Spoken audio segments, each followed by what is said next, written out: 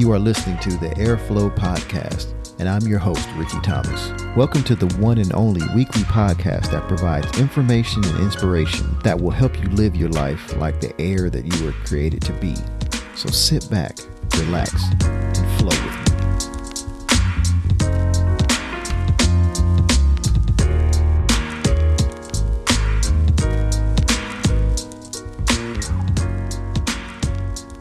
All right. Welcome everybody back to the Airflow Podcast. I'm your host, Ricky Thomas. And today we have a special guest. Too special. The Master King, Chef Gerard Wilcher. What's happening, people? What's going on, brother? Hey, my brother. Thanks for having me on, man. It's a pleasure. Man, I'm excited to have you on, man. You got so many things going on. It's hard to keep up with you. So, you know, I was like, I was happy when you said you'd do it because you're a hard man to catch up with now, man. You Hollywood now. Oh, man. I mean, I claim that. You know what I mean? You know, tongue is powerful. Our words are powerful. So yes, sir. But God is good, man. He's blessed me. And then, you know, anytime I can reach back and give back, you know, I'm with it all day, every day. Yeah, I appreciate it, man. I think you got, I wanted you on here because, you know, when I first started talking about this, and I think you and I talked about this last year sometime. I was man, I'm thinking about starting a podcast. And you was like, yeah, that's dope. Yeah. And I was just like, you were one of the first people I thought of. Cause I'm like, man, your story and just your journey and everything is great. So we're going to get into that. But I was like, yeah, this is people need to hear that, you know, the information that you have and just, you know, your testimony and it's just inspiring. Yes, you know, I think that is what this podcast is about. So, you know, let's take it all the way back, you know. So you born and raised in Miami, Florida, 305. You know it. Yes, sir. 305. So, you know, any siblings? Yes, sir. So, man, we came up, I want to say, with a blended family. Okay. My dad is 40 years older than me. So he had me, he was 40.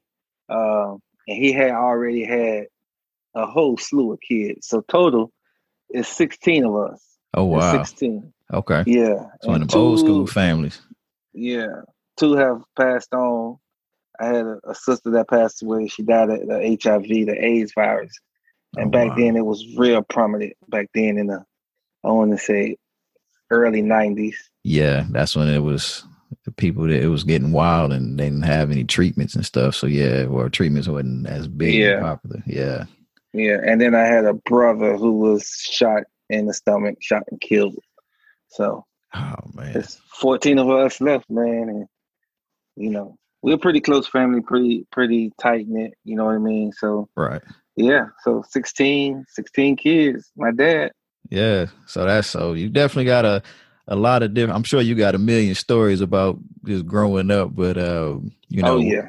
What would you say, like, just your childhood was like growing up for you? Man, it was, my childhood was challenging. I say from the age of, you know, being born to about 6 or 7, you know, I'm a kid, so you don't pay attention to much. Right. And life was good. But then when I hit around 8 or 9 years old, my mom and dad got really addicted to crack. And it kind of tore the family apart. Right. They were always doing it back then. Now when I look back, but it didn't dominate. It didn't take over until I got around that 8 or 9 age, where you know their sense of taking care of their family was just shot. You know, it was like every man for himself for me at a very young age. Wow. So you were having to take care of yourself a lot, or you know, was it just kind of like just different situations for y'all to just survive through that? I was taking care of myself, but I had older brothers. But okay. the environment that I grew up in, my brothers was slanging dope and robbing and stuff like that. So, And then they left the house because they were older. So it was me and my 2 little ones. So I was my 2 little sisters. So if I was 8 or 9, they were like 6 and 5, 6 and 4. Wow. So. And my mom, them, they were so into, you know, the drug habit. Right. Nothing else mattered. Right, getting kids, that high. Yeah. That they were chasing that high. So you were one of the youngest out of the bunch. Yes. Man, I think I'm like number 11 because underneath me, I have I got to say the names to count it. I know it's crazy. Regina, Tallulah, Aaron, Famous, Savalas. So there's 5 underneath me. So okay. We can add that 16. I think that's 11. Yeah. Me, right? Yeah. Wow. Okay. Yeah. So, being kind of the one of the out of the youngest group and, having to experience, kind of a new reality kind of fast. How did that transition into you getting into, I guess the culinary arts? Like, how did you go from the childhood there that, dealing with what you dealt with and then getting into or developing this passion for cooking? Wow. That is a good question. Honestly, I did not want to continue because I had to do what was around me to survive. Right. And I did not want to continue doing that because what I saw around me, I did not want that to be, a part of me. You didn't want to be a victim of your environment. Right. So I saw family members going to jail. I seen people getting shot. And I'm not talking about like on TV. I'm saying like I'll be on the block, you on the block. Yeah. Somebody come up, pop you, and I'm seeing that with my own eyes. You were in the trenches for real then. Yeah, man. I'm seeing people getting robbed and killed and family members going to jail. Family members getting killed, family members in hospitals after being shot. So I was like, man, like if this is the end, if the goal is to survive, this ain't surviving. Like there has to be another way. Yeah. So in order for me to stop selling drugs and dealing with the environment, I still needed to make money, And one of the jobs I took paid every week, and it kind of like slowly, because I was in it and the money was easy and quick, but there's consequences to that. Right. So I got this job working at the Hard Rock Cafe in Miami, and they paid every week, and I worked a lot of hours. So that kind of supplemented the money I was making, from selling drugs to actually being legal. So the passion for cooking wasn't there. The passion for making money, or legal money was there, and the cooking was something that someone else saw in me and helped bring it out. So you were working at Hard Rock. Were you like kind of a line cook? Were you just working in the kitchen? Like, yeah, I started out as a line cook. This is crazy. This is like the first big job. I worked at McDonald's and all that, but that didn't last because the money wasn't. Yeah. McDonald's money is cool when you're young, but you coming from that life, McDonald's money is like a slap in the face. So right. So my first job, this is crazy. I used to line. They put me because my experience wasn't that great. I have to take a whole bunch of plates and line them up, maybe 50, and make what we call burger sets. But I'm saying 50, but like 50 every 5 minutes or every 3 minutes. Wow. So I take up the plates, line them up, lettuce, tomato, onion. So you just layering across 50 plates. Yeah, pickle. As quick as I can make them, the guy working the grill or the person next to me would take the plates, put them on the table behind me, and he would put the burger on there and they would fly out. And I couldn't keep up. I was like, oh my God, I think I'm going back on the block. So man, I had to pay my dues. So yeah, once I did that, I started getting good at that. And then I gradually moved to the fry station, the salad station. So like I'm Coming to America, you start off on washing lettuce and then you move to the grill. And that's when the big bucks start rolling. Exactly, man. Exactly. Okay. Exactly. So Hard Rock was the start, moving and line cook, kind of where did you go from there, from Hard Rock? Well, I did 10 years at the Hard Rock. So we got to stay at Hard Rock for a minute. Okay. When at the Hard Rock, they wouldn't let me cook on the grill because I was young, man. I'm gonna say 18, 17. Oh yeah, you were young then working. Yes. So one day the grill cook didn't come. And when you work grill, that's the big money. Right. And I was like, I can do it. And they was like, little man, go on somewhere. Go back over there on the front. It's like, no, I can do it. The grill guy said he was gonna be late. So it's like, okay, just stay on there until he get here. And he never showed up, and I rocked it out. So then, I went to the grill. And then from that, I went to prep. Now, prep is like making the sauces, the soups, like when you really cooking the gravies, all the desserts. I had no experience in that. And it was this old guy, old Cuban guy, and old Cuban gay guy. He was not very receptive of me, and I was ignorant that back then I wasn't very receptive of him. Right. And before I started working back there, I used to like say mean things to him and disrespect him because he was gay, and I thought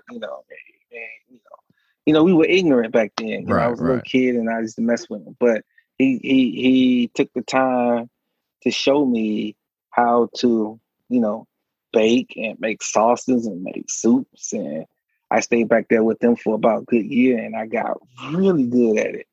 And from that, the chef there asked me to start putting away the trucks that came in, the deliveries, and the place was really busy. Right. So you had to be quick and put the trucks away. And from putting the trucks away, he started teaching me how to do inventory. So now I don't work the line, and I did prep, and these guys seeing it in me. And for me, I feel like I'm just making money. Right. But, you all know how God works. He's setting me up for something else, and I don't even know it. Yes, sir. Yes, sir.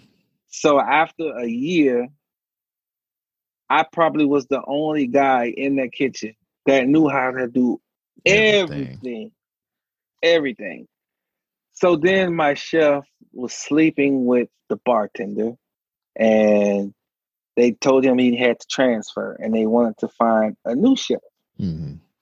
So the chef was like, well, you don't have to look nowhere because you got Gerard back there in the back. And no one knew I was doing all that extra training. Now, I was doing all that stuff like extra on my time and not clocking in and, or clocking out, but staying. I was learning all on my own. So there's a message in that, but go ahead. It is a message in that. I was doing all that on my own. And when the time came for his position to be taken, he was like, yo, for the last 3 months, and he was telling the truth, for the last 3 months, I haven't been doing anything. This is what the chef said to the gym man. I haven't been doing anything. Gerard's been coming in at 5 a.m. Now, the gym manager don't know that because I would come in at 5 a.m, but my shift started like at 11.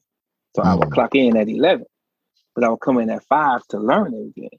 And he was like, Gerard's been coming in at 5 every morning for the last few months. He knows the whole inventory system. He's our main grill guy. He's our second best prep guy. I mean, there ain't nothing in here he can't do. So from that, I got promoted to management from that.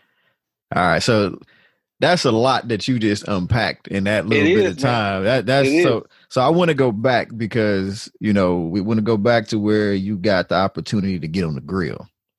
Before you took the grill, I mean, you was confident. You was like, I can do it. Right. Had you been cooking at home or anywhere else? I know you worked at McDonald's, but actually operating a grill in any capacity for yourself, anything else before that? Yes, I worked at this restaurant called Fuddruckers. No, Fuddruckers. It was a burger joint, and they had a flat top grill. It's kind of different from the Hard Rock. But I worked at Fuddruckers for a little bit, so I knew I can do it. But so you had a little bit of experience actually working the grill. Okay, right, and I was just cocky, confident, little kid. You know what I mean? And sometimes it takes that though. Sometimes it takes a little bit of confidence to step up the way you did. So, man, all honesty, I was scared because Hard Rock is like. Back then anyway. Yeah. I mean, you had to be fast and no recooks, and Yeah, so I was scared, but I knew I can do it, and I was like, if I can't do it, then what's gonna happen? They're gonna put me back on fry, like whatever. Right. Yeah, but I can't even now. I can't stay in one spot. Like I have to move on to something else. You know what I mean? Even if it's not comfortable for me, because when you doing something for a long time, it becomes normal, no matter what it is. Like it's let's routine. say it's routine. So people say I don't have any experience in that, or I've never done it before. But I guarantee you, whatever you start, 2-3 months, a year from now, it's like riding a bike. Right. You know what I mean? Yeah, you gotta start somewhere. Bro, I take that back to, I mean, we on the podcast. I take that back to the first time I cooked crack. Like, yeah, I ain't never cooked crack before. Like, what am I doing? Right. And then about 6-7 times, you whipping it done. Up, you know? Yeah, it's done. So I took that mentality. If I could do that, or if I could live in a house, because, when my mom was on drugs, like no light bills paid, we had candles, no food in the house. Right. So if I can live from that, I mean, ain't nothing I can't.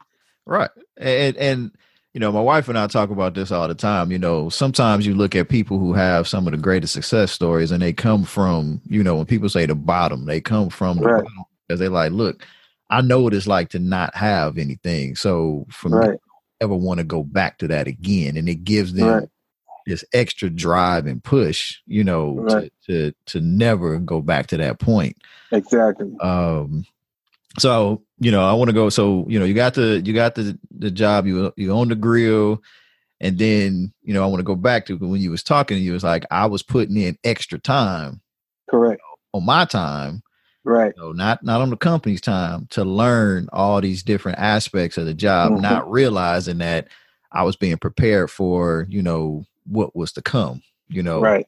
And, I want to touch upon that a little bit, because, just understanding and knowing, enough about you to know where you are today, that's big right there, because, a lot of people don't think about that. You always hear prepare for the job that you want, not work at the job you have now. You got to prepare and get ready for it.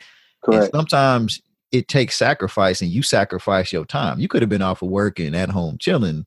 Right. But you saw an opportunity, didn't know where it was going to lead you. Like you said, you didn't know where it was going to take you. Didn't know that's where it was. But that's just showing God having a plan, and you just walking into it and doing what you had to do and picking up a new skill set. So now you getting on this opportunity, the chef's getting let go. He's telling like, you have it, it's on you. So how did that transition go with the owners? It was just like, yeah, we'll definitely put you in there. They were like, no, we got to see what you can do. Like, how did that process work out? Well, to rewind just a little bit, when I was doing that on my time, some of the dudes in there, man, you Uncle Tom, or nigga, you ain't even getting paid for that. Like I was getting that all the time. Like, like, hey, oh, you can't say nothing around Gerard. He gonna go back and, I was getting all type of, you were getting burned up in there because you was trying to better yourself.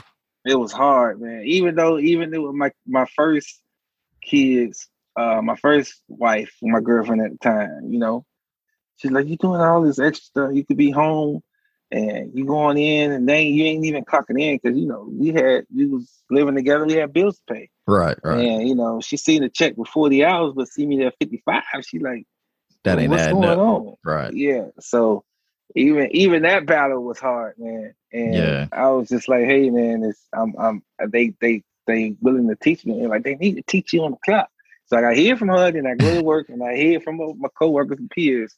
So it was hard. That's tough to get it, because, sometimes when you on the road to better yourself or better your situation, even though it's closer to you, may not necessarily understand what you're doing and the purpose. You can explain it, but when bills are due and money is short, they're like, well, that time can be used for other stuff, not seeing the future and what the end goal could be in that. Which is that's a tough thing to deal with, because you are getting it on both sides. You at the office getting it, and you getting it when you get home. It's like, where do I get my peace from? So that's crazy. So All right, so we got through that part. You're dealing with that. Now opportunity presents itself to potentially take over the kitchen. So now how does that play out? So the general manager calls me in the office and he gives me an offer. And back then, like 40, if you made 40 grand back then, and I'm saying 90, I think I became management in 99, 98, somewhere up in there. I was like, I want to make $40,000. And he was like, I'll offer you 39. And for some reason, I'm like, if it ain't 40, I ain't taking it. And he was like, 39. And he was like, I think he had me on speakerphone with corporate or something like that. And then he did something where he hung up the phone, supposedly by mistake, but he did it on purpose. He hung up the phone with them some kind of way. He got up, went to his door, closed his door, came back, sat down, and said, Gerard, you are an amazing talent. You're a young black man, probably had dreads. Yeah, I had dreads at the time. Young black man, dreads. This opportunity, I'm a white Jewish guy. Mm-hmm. You're not gonna get this opportunity again. If I was you, I would say yes to the 39,000. You work for me for a couple of years, and you can write your own story. You can leave, you can do whatever. But I'm trying to help you out, young man. So when I get up, I'm gonna open the door. I'm gonna get back on the phone. If you tell me $40,000 again, I can't give you the job because they won't let. He was like, take the job. He got up, opened the door. The guy called the people. Oh, I'm sorry, I don't know what happened to the phone. Where did we left off? And somebody said we was at the offer, whatever. It's like, okay, Gerard, we're gonna offer you 39,000, blah blah blah blah. And then I took the job. Okay. So he kind of helped me with that whole situation because I was being stubborn, and you know what I mean. And he gave me some real, man. But you know what, the beauty of it all is, and again, it's just how God does things. He puts people in your path that, look different than you, just different backgrounds, different situations, but he saw the potential, like you said, he said, you got a bright future. He didn't see, the dreads and all that stuff. He saw the work ethic, what you did to get to that point, and understanding how you were working, extra hours and not clocking in. This is on your time to get to that point. So he knew he had something valuable, but he also understands how that talent can translate in the industry, being in the food industry like that. So, all right. So you take the job, and now at that point, are you the head chef or? Yes, I am. Okay. So you're the head chef at the Hard Rock. Cause remember them guys I told you that was like hating on you and stuff. Yeah, but they was my homeboys, but they would take shots. Mm-hmm. So, and then after work, we would have drinks, and we'd go smoke together. Yeah. But we'd go chill out on the block after that promotion. Man, it took a while, man. It was like, man, what you doing out here with us, man? Like you. So now it's that separation of you the boss, hang with us now. Yeah, that was hard. Yeah, I've had a little bit of that, and I know it's tough, but at the end of the day, if people really with you, if you're trying to better yourself, right. Yeah, either they're going to come around or they're going to fall off, and sometimes your success can be a reminder of where other people or where they are in their lives. And sometimes that's tough for folks to deal with. So. Yeah, man, it was hard because I knew all the stuff they would do, or how they would sneak food out, or how they would take the trash out and go smoke weed. And I was like, oh my God, it's a conflict. Yeah, it's a conflict. Okay. So got through it though. So you manage in the kitchen. Now you said you were there for 10 years. So how long when you started till you got this management position, how many years was that in? I'm gonna say 3 or 4. Okay. So up in there. So you moved up pretty quick. Taking over the whole kitchen, so you're running the show in the kitchen, you're doing the inventory, all the stuff that you were training. Everything. Yeah. Doing it all. So what's the next move for you at this point? After 10 years of Hard Rock, in between that, okay. So I still had 1 foot in the street. Okay. And then I met my first wife, and we got married. And then a couple of years later, we had my daughter Victoria. Okay. And when Victoria was born, I still was kind of, in the streets, but not in the streets. And my ex-wife, my first ex-wife, and her parents loved the food that I would cook for them. And they would always tell me that, I should go to culinary school. Bruh, I hated school. The only thing I liked about school was the sports I used to play. And I went to school for broadcast and journalism. Okay. So I liked those classes. Yeah. And of course the girls. Right. But as far as like the work and everything, yeah. I hated it. So I'm grown now and I'm making an okay living. So why I want to go to school for it? You know what I mean? Back to school, right. But then when, my ex-wife was pregnant, I was like, okay, I got to do something because I'm getting ready to be an example for somebody. You know what I mean? So I decided to go to culinary school. Okay. So and while I was managing, that was. So that's big. I mean, again, bettering yourself. So again, and it's a theme there. So when you were a line cook, you were doing extra. You were taking your time to learn stuff, and in the kitchen, in and out the kitchen, inventory, all that other stuff. You weren't getting paid for that. Now you're going to school, outside. So again, sacrificing time, from the family and just your own time to wind down to get this degree. So you went to Johnson & Wales University. Mm-hmm. And so what was the driver for that? Did somebody say, hey, if you get your degree in culinary arts, that'll help you, double or triple your salary or be able to move different places? Like what prompted that degree in culinary arts? Man, quite a few things. And like I said earlier, I grew up in a house with like no electricity, no food, no guidance. I had to figure out what we were going to eat. And I used to have, it was a tinfoil plate. Like if you buy some potato pie in a tinfoil pan that comes, I would take that, mix some flour and water in it, and hold it over a candle and move it around until it got kind of hard, and feed like doughy bread to me and my two little sisters. Wow. So looking back on that, like that still like put fire in me now. Like if I can come from that, like ain't nothing I can't do. So when I start doubting myself and saying, dang, I don't want to go to school, like, it's gonna be too much and I don't feel like doing all that, and then I sit. Or even my ex-wife will say, how you gonna say it's too hard? And you came up in a house with no lights and no food, and your mom them drugs, strung out, and you gonna say this too hard? Like she would remind me of that, and then that would just give me fire. So there was, outside of that, there was no like, if you get a degree, your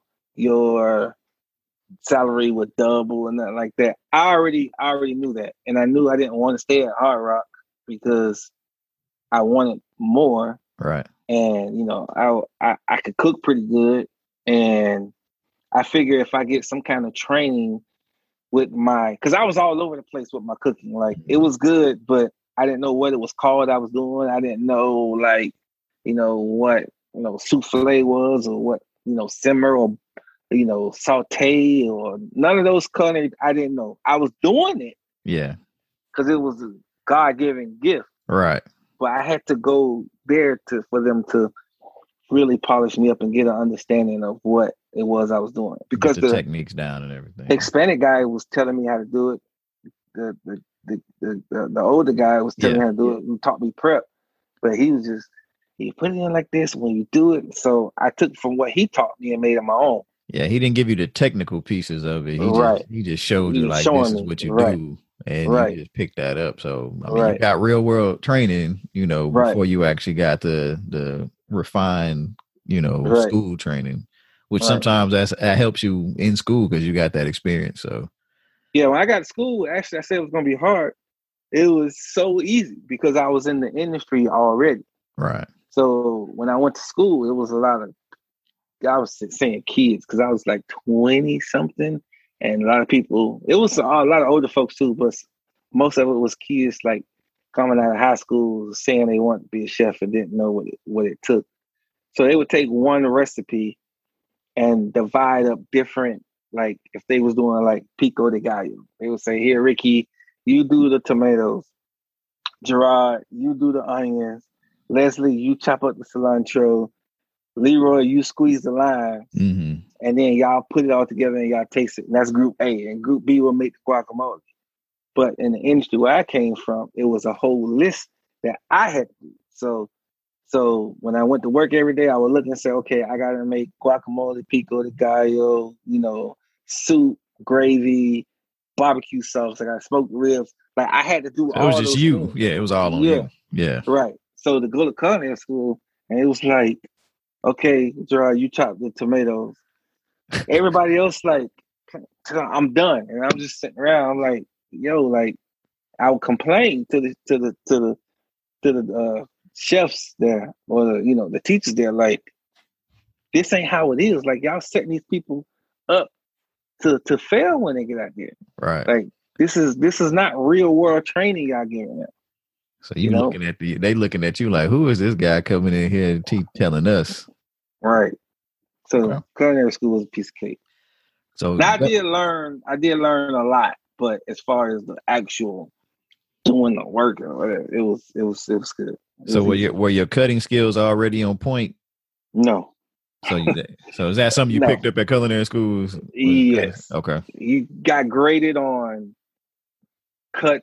You got graded on cracking eggs, peeling potatoes, Listen, man. When I say I done it all, dishwashing and everything, I done it all, and I kind of think like right now, I mean, I'm standing on my soapbox. Like the industry is kind of watered down because chefs are not chefs. Like I feel like to be a chef, like you have to go through the whole process. Right. You know what I mean? Like not like just wake up one morning and say I want to be a chef or go to the online classes.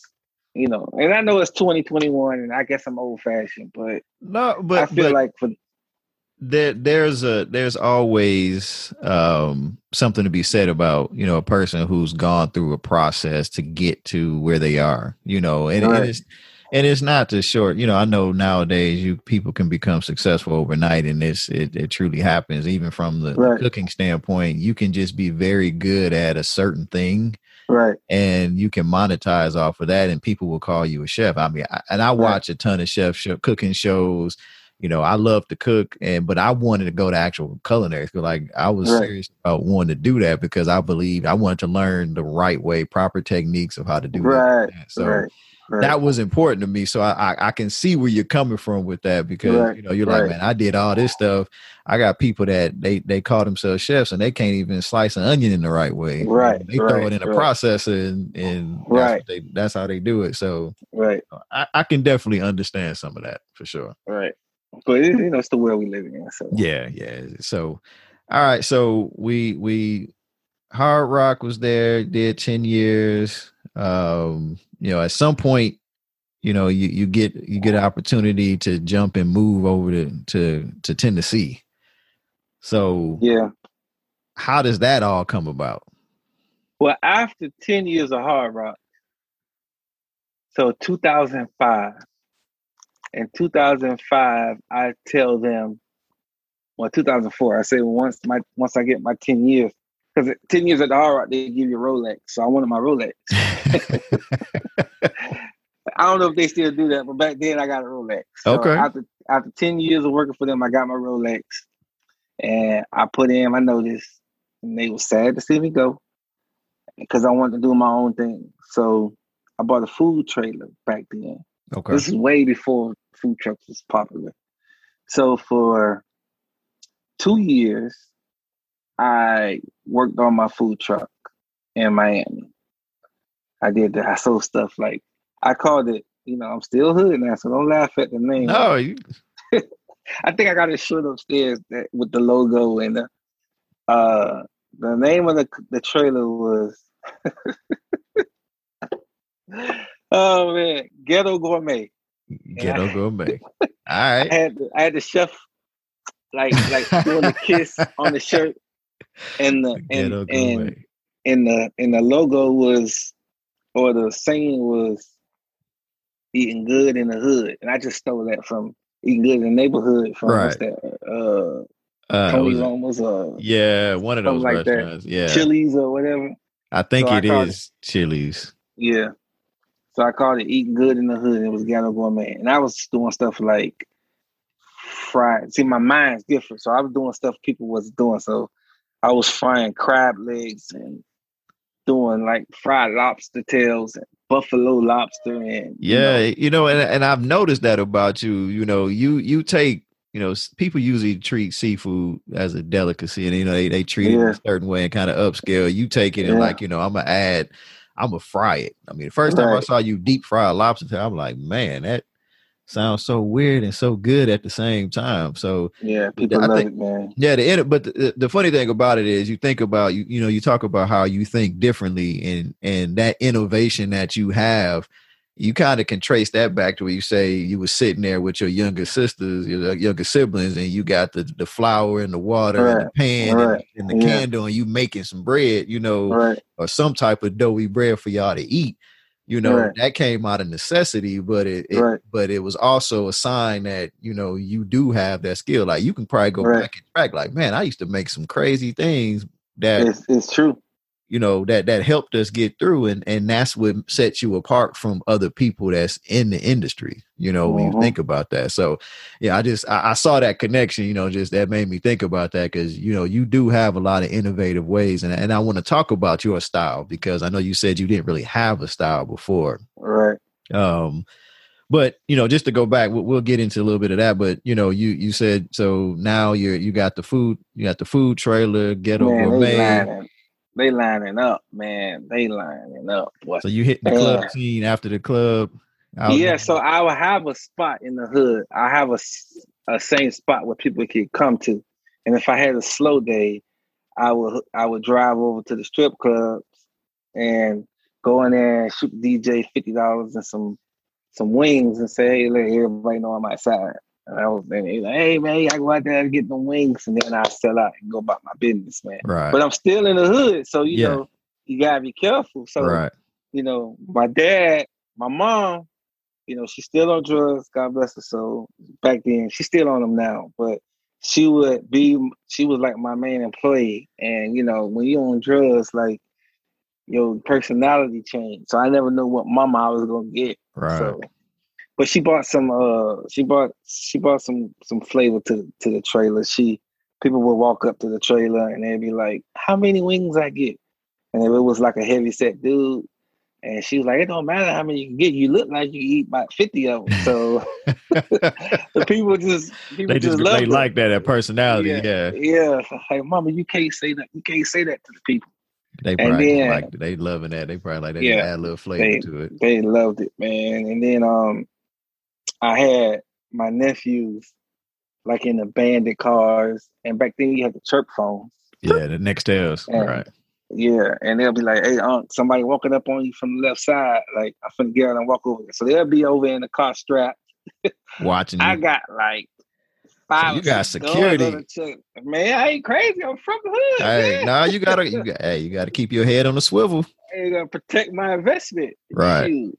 Oh, but I did forget to say, when I first started at the Hard Rock, like, I don't know why I did it, but I enrolled in the 401k, didn't know nothing about it. I'm this ghetto kid, and I enrolled in the 401k, and they took 10% of my check every single paycheck, and I never touched it. And then 10 years later, when I cashed out with some paper, man. I think I had like 70, 80 stacks. Oh, man. So you was like, okay, go. So I bought the food trailer. Yeah.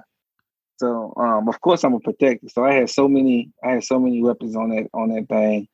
But, it was all love. Nobody ever tried to rob me or nothing like that. So I would pull up to the strip clubs, like you said, and then go home and do it all over again. And then I did that for About 2 years. So you're an entrepreneur for a couple of years with the food trailer, after leaving kind of the corporate side of things. What did you learn about yourself, going from the corporate structure to, running your own food trailer, and having to, you were responsible for everything now, you kind of were doing that in the kitchen, but now it's a different ball game because if you don't hustle, you don't work, you're not going to eat. Right. Discipline, man. Discipline. Like when I was working in the field, even as a manager, if I wasn't feeling good, I can call in and my check could be the same. Right. If my kids had a soccer game or something and I wanted to take a certain day off or a holiday off or vacation for a week and I go to work, my check could be the same. Right. But with your own business, I mean, you take a day off, you ain't getting them. I mean, I ain't gonna say you ain't getting the money back, but that's a loss. Right. I ain't gonna say it's a loss because I got provide.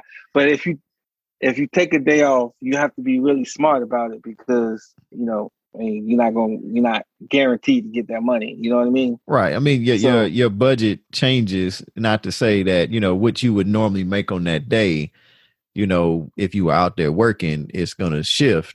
Like you said, it doesn't mean that you won't get it back, but it's just one of those things. If you don't work, you still got to work. Your guy will provide, but you still got to get up and do something. So those moments where before you had PTO and you had all those corporate benefits, when you're your own person, your own business, a little different. So, okay.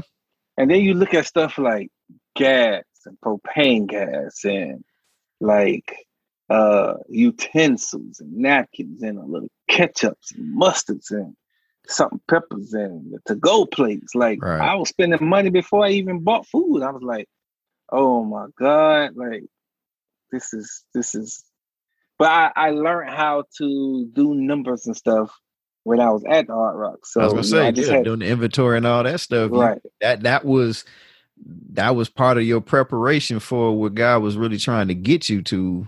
But that's, again, somebody who doesn't look like you, doesn't think like you, totally different person, but saw something in you to prepare you for where you are or where you were at that point. So that's good, man. That's definitely good. So the food trailer is popping now. Ghetto Gourmet is taking over the hood. What's the next step for you? Well, everything has a season. And what I mean by that is, in the summertime and football games, it's good money for trailers. Mm-hmm. Christmas time come around and start getting cold, and that many people coming out, and that many people going to the clubs. I ain't selling out. Now, what's cold in Miami? 70. Man. Beverly is 60 something. It hit that 6. Oh man. We got Timberland boots on and we're still swimming in that weather. Let that be 60 something in Detroit. We would be still outside kicking it. That's perfect weather right there. But so y'all get 60-degree weather, y'all hit y'all winter time that you got a shift thing. So what was the shift? Man, it got slower, so the money wasn't as prevalent. And then, with me not working in a corporate job, insurance is high and medical bills. So I thought that I can do the trailer and work. So I got back into the corporate business and I started working for the Cheesecake Factory. Okay. And I thought I could work for the Cheesecake Factory and run the trailer. And I had like family members like cooking on the trailer. And it was kind of detrimental to me because the way I prepared it and the way they were preparing it was different. And people would complain, like when they see me, you'd be like, yo, man, your food wasn't good. Like how you cook it. And it was kind of diminishing my name. So I decided to just shut the trailer down. That was a hard decision. And then just jump back into I tried to do both for a while, but it wasn't working out. So I became a chef or a kitchen manager at the Cheesecake Factory. And here I go starting over again. So the Hard Rock, I was the boss. Well, I wasn't the boss. At the Hard Rock, I started to cook, became the boss. Mm-hmm. then I was my own boss. And then when I went to the Cheesecake Factory, I wasn't the boss no more. I just came in as a regular chef or kitchen manager. Yeah. And I was on the bottom of the 3 or 4 that they had there. So here I go starting over again. So now you get that taste of entrepreneurship. You're doing good, but realize, and this is important. I want people to hear this because there's a lot of people that want to start businesses, and this is not to scare you, but it's to tell you be prepared for those times. Do you have a business that you're doing that is seasonal? And if so, have a plan, because like you said, insurance still has to be paid. There's still, you got to pay for the truck, the trailer that you have. You still got to have insurance on that, even if you're not using it actively, because if something happens, now you're out of all of that, even medical, if you got to pay for your own medical insurance, something still has to be paid. You got to have insurance. And in your situation, you're married with kids. So, you got to, make something happen. So, that's important for people to hear that, because, a lot of people get in this euphoric state, like, I'm going to go start this truck. Great idea and do all this stuff, but they don't think about the little things to be prepared, so. Yeah, definitely got to be prepared. And I was prepared, but I didn't look at, 2 years from now. Because here's the thing, when you first start a business, you look at the beginning like it's going to always be like that. And you don't realize you're a new thing and people want the new thing. But after a while, even if it's great, it kind of fizzes out a little bit. And how did you spend your money when it was all coming in like boatloads? What did you do with the money? Did you manage it? Did you waste it? Because you know tomorrow you're going to make the same thing again. Like, how'd you do that? Yeah. Had I, I'm a young guy. So if I pull up at the strip club and I sell out, I'm gonna shut the strip club down. I got cash money in. I'm gonna go in there and make it do a little bit of it, Right. No, I couldn't give it all back because I had to take money home to the wife. Well, yeah, that's true. So got to pay the bills. Couldn't get it all back, but I gave enough to the strip club and tell her, it was an okay day. Yeah. I made $1,800 when I really made 27, 26. Right. So choices. But I mean that again, how you spend your money, just because you made profit, you got to be able to put back into the business or save it for, those rainy days, that will come. Right. Yeah. Because it averages out. Yeah. Right. Well, that's good. I mean, I want people to make sure they understand that, because some people just, they jump in.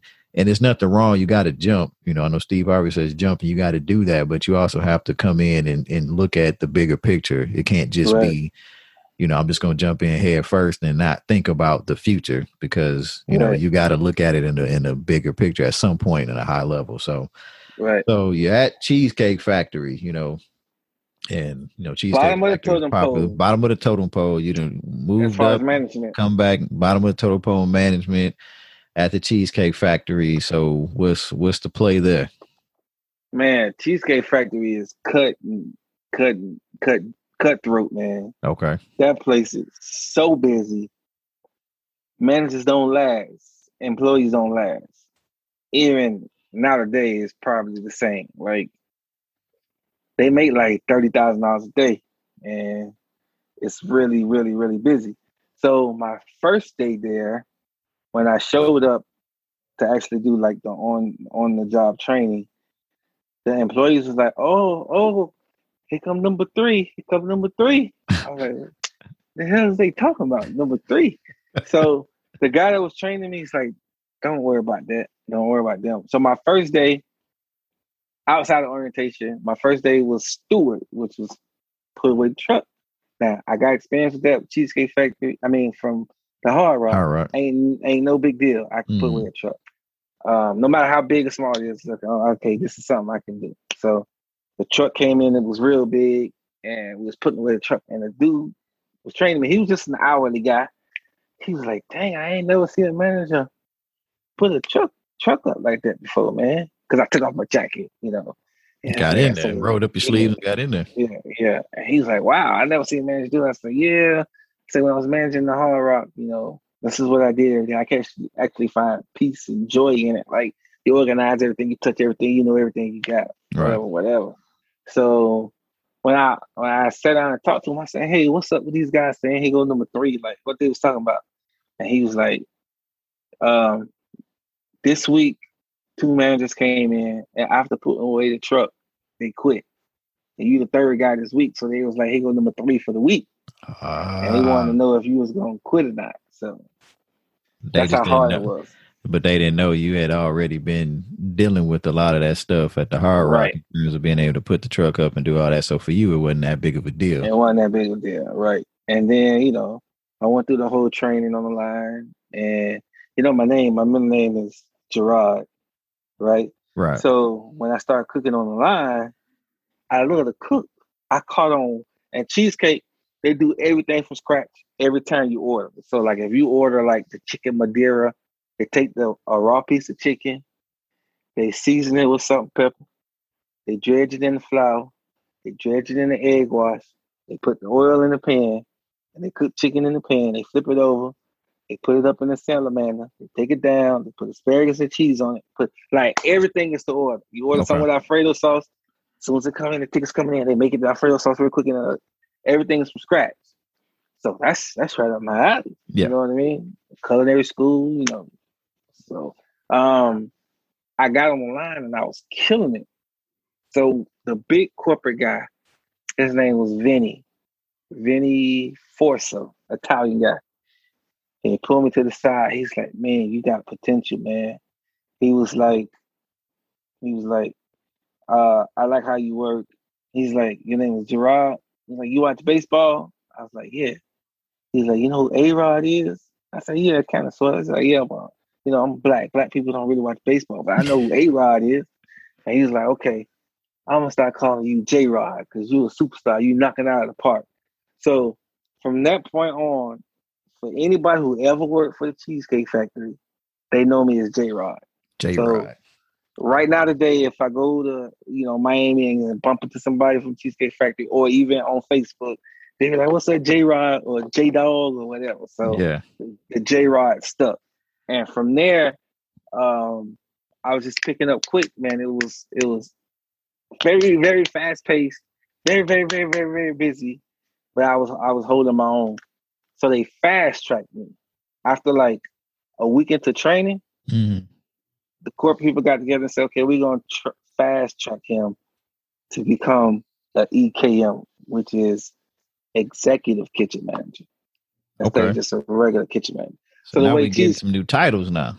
Right. So the way Cheesecake works is you have to take these tests online, and then and corporate people come in and they test you on every time you get to a certain level. And they was fast checking me. So here we go with the hating again. So I'm coming in, I'm jumping over people that have been with the company 4-5 years. I'm there a year, 2 years. I'm jumping over them. Now I'm their boss. And here go the hate. You know what I mean? So I had to deal with that again. But it wasn't as hard as dealing with my homeboys. That was hard. Because y'all had a bigger relationship, outside of work. Outside of work, right. So I dealt with that okay. And then I got promoted and I was running my own store within, I'm gonna say, 2 years. So it's almost like every step of the way when you, especially in these corporate jobs, there's always somebody higher up that sees something in you. Man, I had an interview with somebody before, like they asked me, did I have a mentor? I was like, no, there was no mentor. But every time I got to a certain spot, like someone was there and helped push me to the next level. Right. Every single step, my whole entire career, even to now. That's the airflow. I mean, that's you flowing there. You where you supposed to be, and God would drop somebody in your path for the season just to help you get to that point. So they, in a way, they were probably mentoring you, but you didn't see it because sometimes mentorship, it goes both ways. But they saw you and said, "I'm gonna help you," and maybe it's maybe they're paying it for something that that somebody did for them. But certainly the fact that they were able to do that for you, and you know that's always going to cause some conflict with other people. Like, I've been here longer, or you know, I want that position, but you know, you came in there, kept your head down, did the work, and you know, sometimes you know, favor ain't fair, right? And that's just how it goes. So you're running cheesecake factories. You got your own cheesecake factory store that you're running. Yes, sir. I was pretty much running 2 of them. Okay. And I wanted to become a corporate chef. And that was big money. And they had it for me. They just would never commit it. And then I got a call at my cheesecake factory.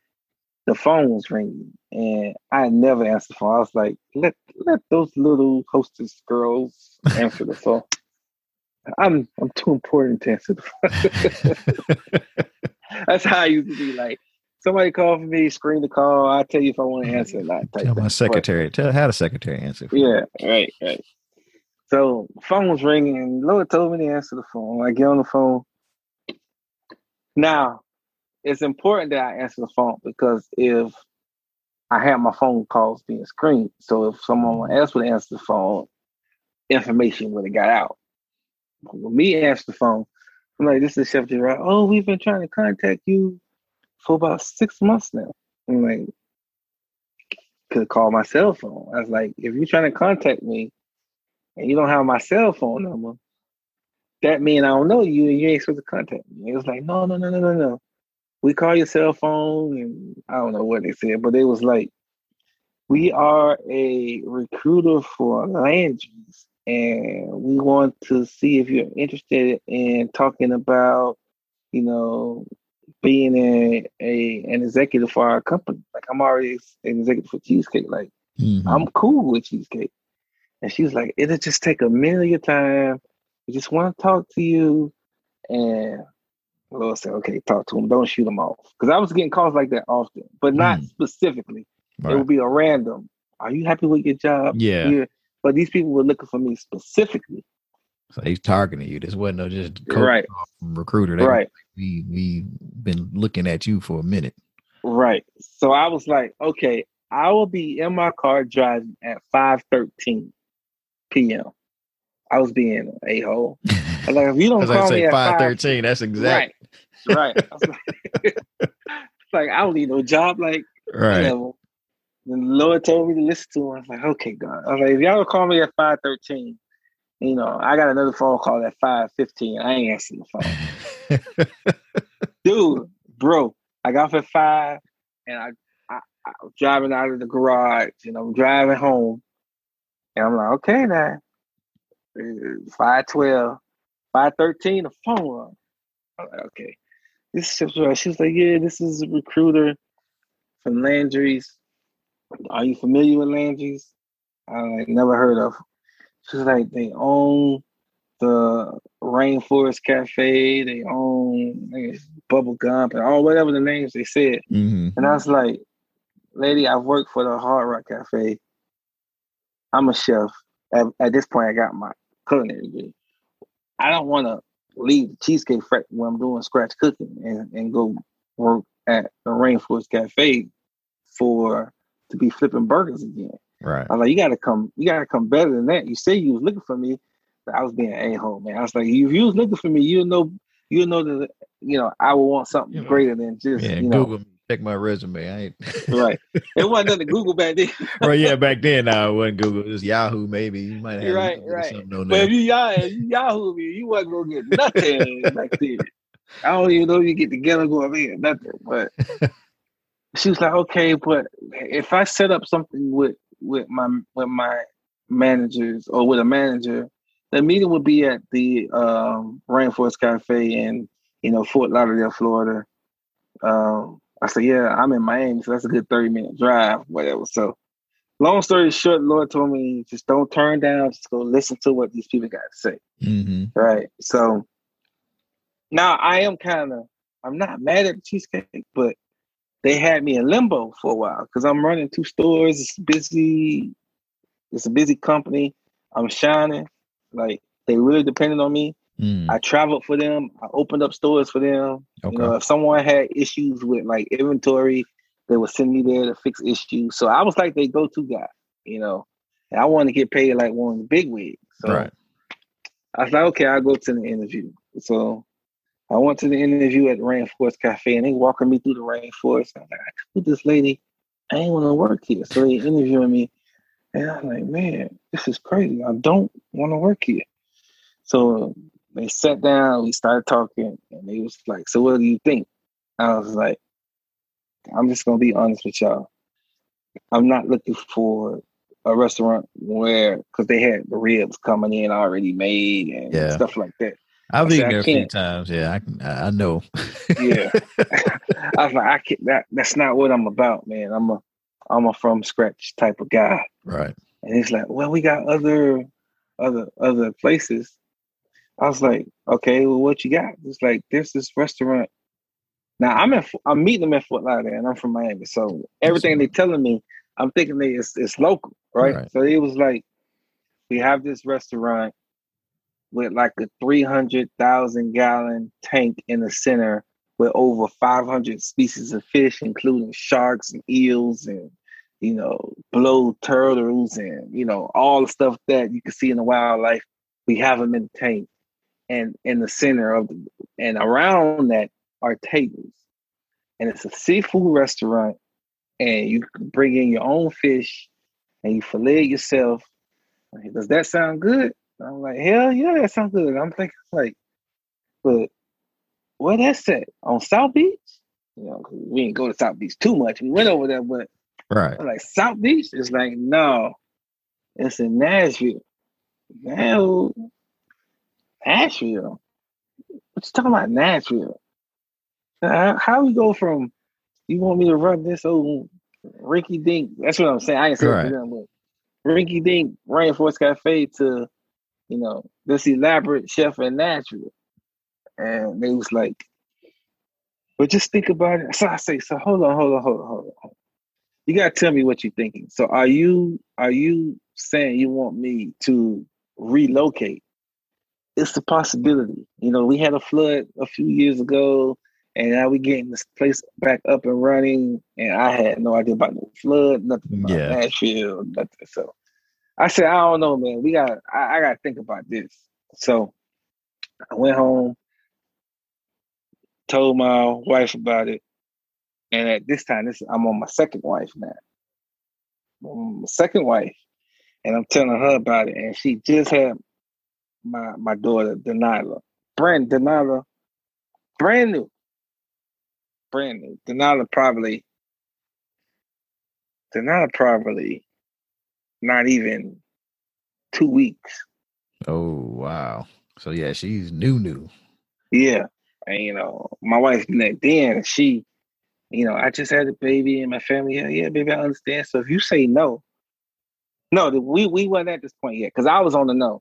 Mm-hmm. Then I got another call. I got another call from Landry saying the corporate people are flying in from Texas on this date and would like to meet with you. And she was like, if they are coming, I'll advise. This is the recruiter lady. I advise you to go, because they are like big dogs in the food industry. Mm-hmm. She said, I just want you to go and listen to them. I know you went before, and you're going to probably want to tell me no, but I need you to go and just listen to them. I was like, all right, now I ain't tell the wife I was going the second time. Mm. So I had told the cheesecake that I had a doctor's appointment to go to, because I didn't want to get home later than usual, you know what I mean? So I told him I had a doctor's appointment to go to. So I drove to Fort Lauderdale again, and the vice president and the chief executive officer of Landry's, they flew in just to talk to me, and they offered me the job again, officially, and said that they would fly me and my family out, pay out whatever lease I got, give me a signer's bonus, pay to move me, and ask me what salary I wanted. Oh, so they gave you the blank check thing. What do we need to pay you to make this happen? Right. So I said, well, I need to go home and talk to my wife. So when I got home, I was like, dang, how am I gonna tell my wife I want to know? I said, hey, so the people came to my job. Trying to play that off. Right. And we met outside, and they offered me a job in Nashville, Tennessee. I don't know nothing about Nashville. I said, but they're going to pay for everything to move. We in this lease here, so they'll buy us out our lease. They'll fly us out there to pick out somewhere to live. Like, they putting out all the stunts. And then they offered me, they offered me like $70-something thousand to move plus a signing bonus. Wow. And, I was like, I think I was making like 55, 60, somewhere up in there. So she was like, $70,000. I said, yeah. So I said, if you say no, babe, I won't do it. And she was like, all right.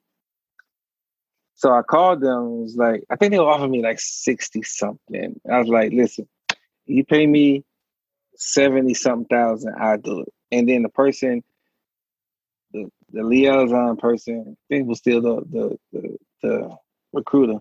Mm-hmm. So there's no way they're gonna do that. I was like, well, what do I got to lose? I'm fine here, man. They looking for me. Like, right.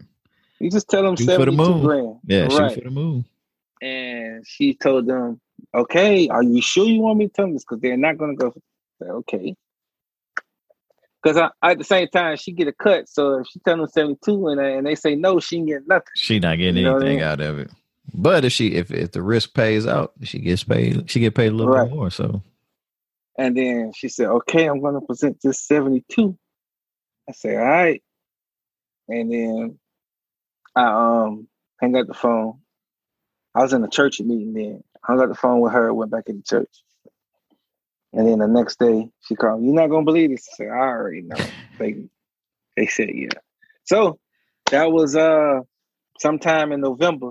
They wanted me to quit the Cheesecake Factory, not give a 2 weeks notice, man. And oh, wow. Be in Tennessee, or I had to go to Texas to train. Be in Texas around Christmas time. And I was like, nah, man, I don't work for these people for 6 years. Like, I'm going to give burn that bridge, a notice. You know what I mean? Right. So January 1st, 2012, Nala was born November 17th, 2011. So January 1st, I'm up in the air, leaving Miami, flying to Texas to go start my training. Wow. Within a year at Landry's, they pushed me. I got promoted and pushed over the 6-figure mark. A year later, they gave me another 20 stacks. So they just like, so sounds like it was the right decision, and God helped to guide you there. So, sometimes you got to leave where you're at to go to that next place. And it can be hard leaving family and such. So, yeah. So now you're here, and I don't want to, I'm trying not to skip around too much because, right. It's good, but you get here, you're working at the restaurant, with the fish and everything. So you're doing that. Man. Things are going well there. So obviously now you've been working there as a corporate job and, doing that. How did you, transition into Nashville and, kind of what helped you to make that transition here in this area? And then, from a work perspective, continue to thrive, to be better. Wow. Nashville, man. Nashville is a lot slower than where I came from, as far as like, how people move around and what's going on. So, Miami is like fast, cutthroat. Everybody's on edge all day long. I come here where, people are nice and people speak. And I wasn't used to the Southern hospitality. So I had to adjust to people being so nice. I know that sounds weird, but I felt like out of place. It's not real. I mean, it's not weird. It's funny you say that because that's how I felt when I first came down here from Detroit. It was everybody was like, they look you in the face. They, hey, how you doing? Right. Detroit, you look at anybody, when you walking down the street, you might get a head nod and that's about it. But people stop to speak and how you doing, sir, and this, that, and the other. And I'm like, man, I went back home and I did that. And people looking at me crazy, like, man, who you talking to? You know me? I'm like, I had to forget. I had to remember where I was. But yeah, I definitely know that feeling. And that was the nice thing about it. I got a taste of that Southern hospitality. So as far as the work, I just did what I've learned over the years. And Landry's was a bit unorganized. And I helped them put some systems in place that I learned from the Cheesecake Factory and some recipes that I had on my own from my food truck, because they were seafood. So that was right up your alley. That was right up my alley. So I used to ask them when I first got there, can I, run some specials and stuff? And they didn't know anything about me. It was like, no, just get the restaurant up and running first. And, we'll cross that bridge when we get there. And the good thing about the aquarium restaurant that I was working at, that I was the executive chef at, I had this general manager named Bill. A lot of times when you have someone talented, you try to suppress them or you want to keep them, like for the Cheesecake Factory, I couldn't be creative. Like I had recipe ideas and I would make stuff for corporate when they came. They're like, oh yeah, that's good, but we got somebody to do that, right? You just do what we say. Focus on what they hired you for, and you couldn't get creative. Right. For Landry's, they were telling me no. But my general manager was like, man, this is good, man. Like, I would make them stuff that I was selling on my food truck or I had every seafood in the book at Landry's. So I'm like, I'm in heaven. Like, I would play around with recipes. Like, I would read their recipe. Like, Landry's recipe is like, this don't make no sense. Like, I'm going to make it my way. So I would change their recipe and make it my way. And my general manager was all for it. So we wouldn't tell corporate. We just had better food than all the other aquariums. Right. And sales kept increasing. And he was like, well, what are y'all doing down there? And then I said, well, there's some recipes that you guys gave to me that I had to fix. And what do you mean? Fix our. So I showed them. I said, okay, they come down every so often. I'm like, taste this and then taste this. Right. And they were like, okay, this is our recipe. This is good. Oh man, what did you do? I was like, I just tweaked a couple of things in the recipe and I added 2 little things. And I tell them, this is what we sell now. I said, before I changed it, the first 6 months I was here, we sold 3,000. After I changed it, we sold 8,000. People like it. I was like, but I also been doing some other stuff because I asked them, could I run specials? And they said no. I said, I know y'all told me I couldn't run specials, but I ran some anyway. I said, I ran this special. I think it was a tilapia New Orleans. I did a tilapia with Cajun cream sauce with crawfish, and scallops, and shrimp. That sounds good. Right. And they were just putting blackened seasoning on there and just sending it out. Yeah. Yeah. And I said, I rung it in under something else, but I just want you to know we sold 800 and something of them, a total of $22,000. And they looking at me like, who the hell is he? Like, this dude coming here changing up our recipes. Yeah, I changed all their stuff, man. But I changed it. Helping the bottom line, so they gotta pay attention to it. So they was like, wow. So it was like, okay, keep running your specials. I need you to write out the recipe and send it to me. I was like, I ain't got it. I already got it written out step by step. It's already, my prep cooks got it back there. Like, we running it here. Right. Y'all been doing it. So this ain't like just something I came up with and said, here, try this. Like, we've been doing this for a minute. Right. And I was like, I apologize. You told me not to do it, but I figured if I did it and it didn't work, I mean, at least the worst you can do is fire me. It ain't like I'm gonna die or something. Right. I say, but if it does work, I mean, we got some new recipes we can work out. Yeah. And I say, y'all just got this real, like this simple menu. You can change the menu out or add an additional, seasonal menu or something. Yeah, kind of rotated different things in and out, which diversifies the menu, which is always good. And from that, they was like, man, this is so good. We need to let's put you in one of our contests for our chefs. And I'm brand new now. Mm-hmm. So one of the corporate guys was like totally against it because he didn't come and he didn't have food.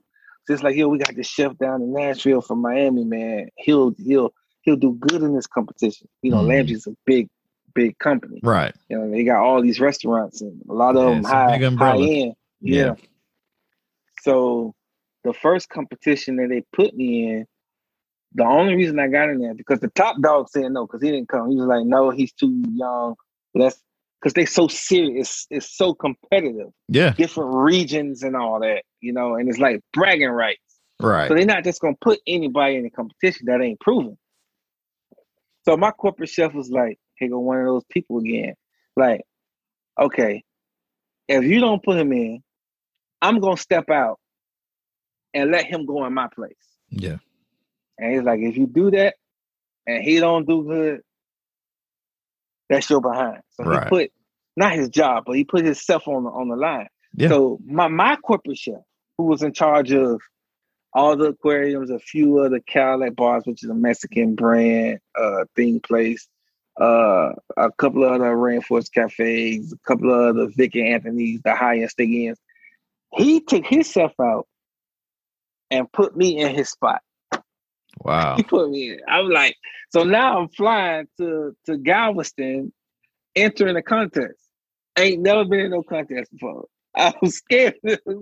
Hey, but again, you think about it, it's the pattern, right? It's the pattern. Oh my it's God. Always somebody that puts themselves out there for you to fail because they know that you got something special. And that's why I say it's just, if you see guy working through it, where at the time you're like, man, this is crazy, but people are risking their jobs, you know, for you now, so it's more than just I'm sharing information or I'm helping to propel you to this next place.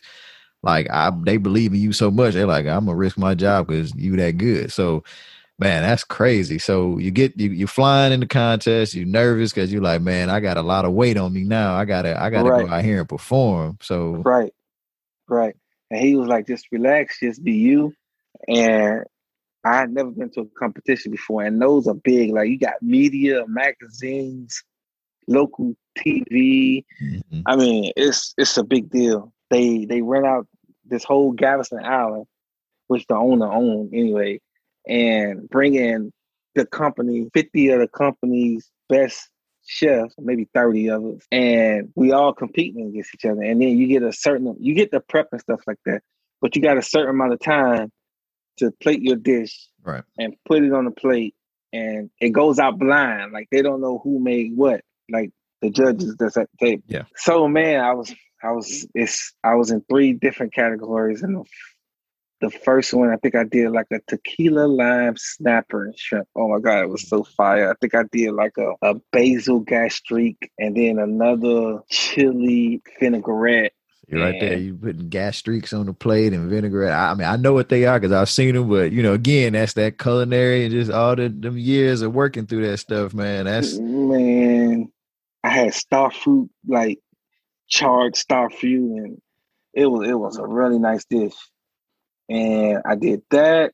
I think I did some boudin, fried boudin, fritters or something like that. Mm. And then for the last one, I did a lobster mac and cheese baked, a lobster mac and cheese, and I cooked it inside of a baked Parmesan cheese shell. Mm. And I made some kind of sauce with some crispy pancetta. And some lobster on top, man. And I'm getting hungry. I'm getting real hungry, dude. So when I was practicing my dishes, my corporate chef was like, put my main dish, the lobster mac. He was like, put the lobster mac in the middle and put the sauce all around it. Mm-hmm. And I'm like, I told you, I'm like, I like to do things different, not traditional. Yeah. I was like, no.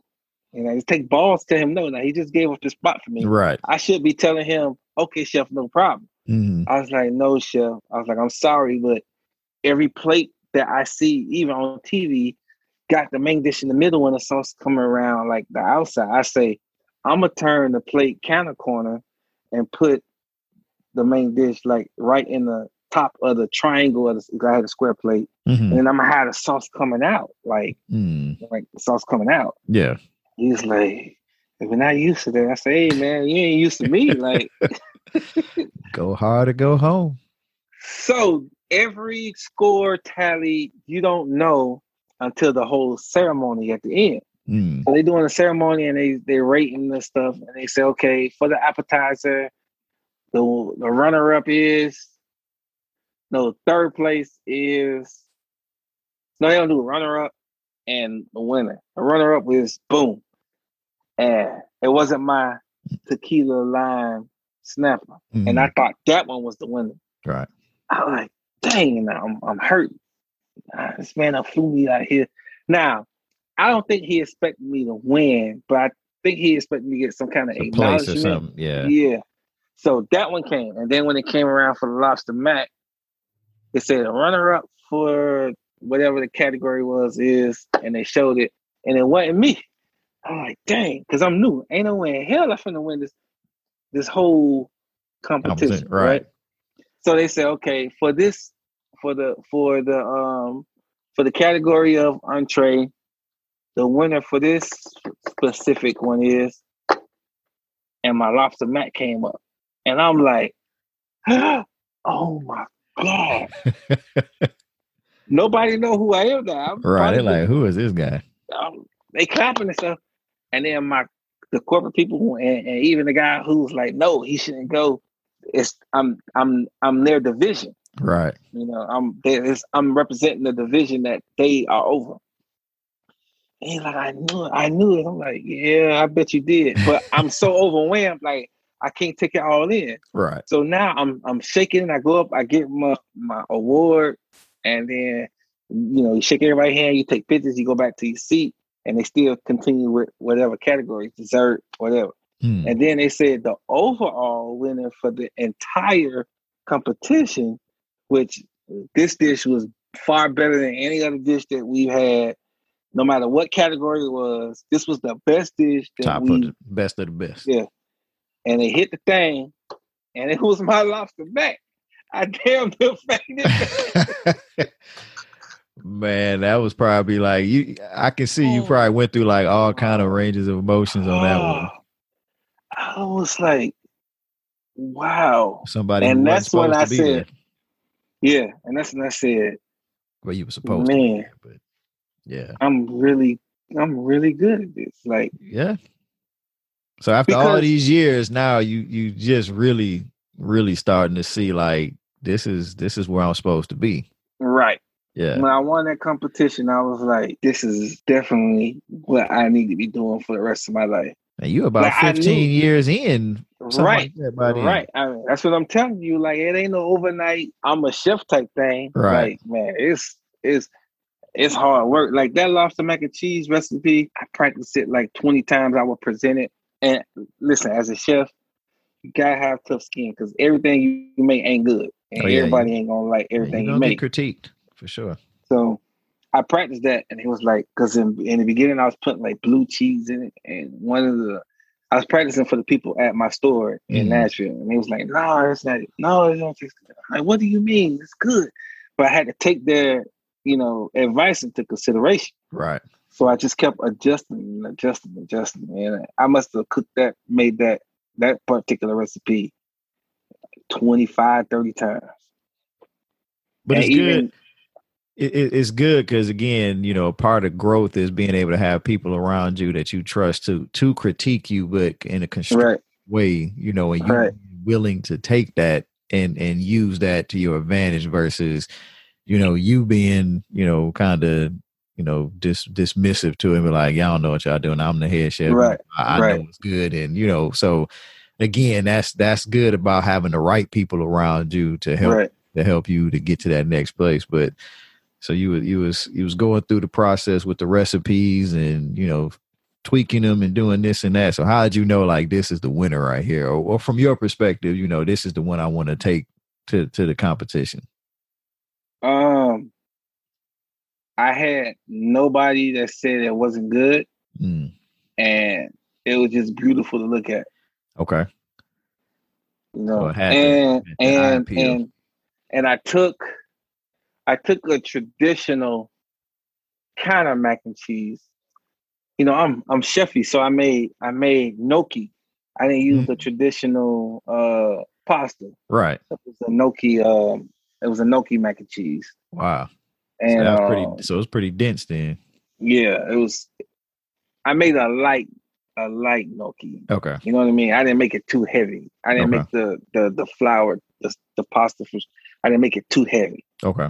And I played around with that for a while. So, you know, just the name gnocchi, lobster, mac and cheese, it sounds good. So now I got to make, and this is crazy.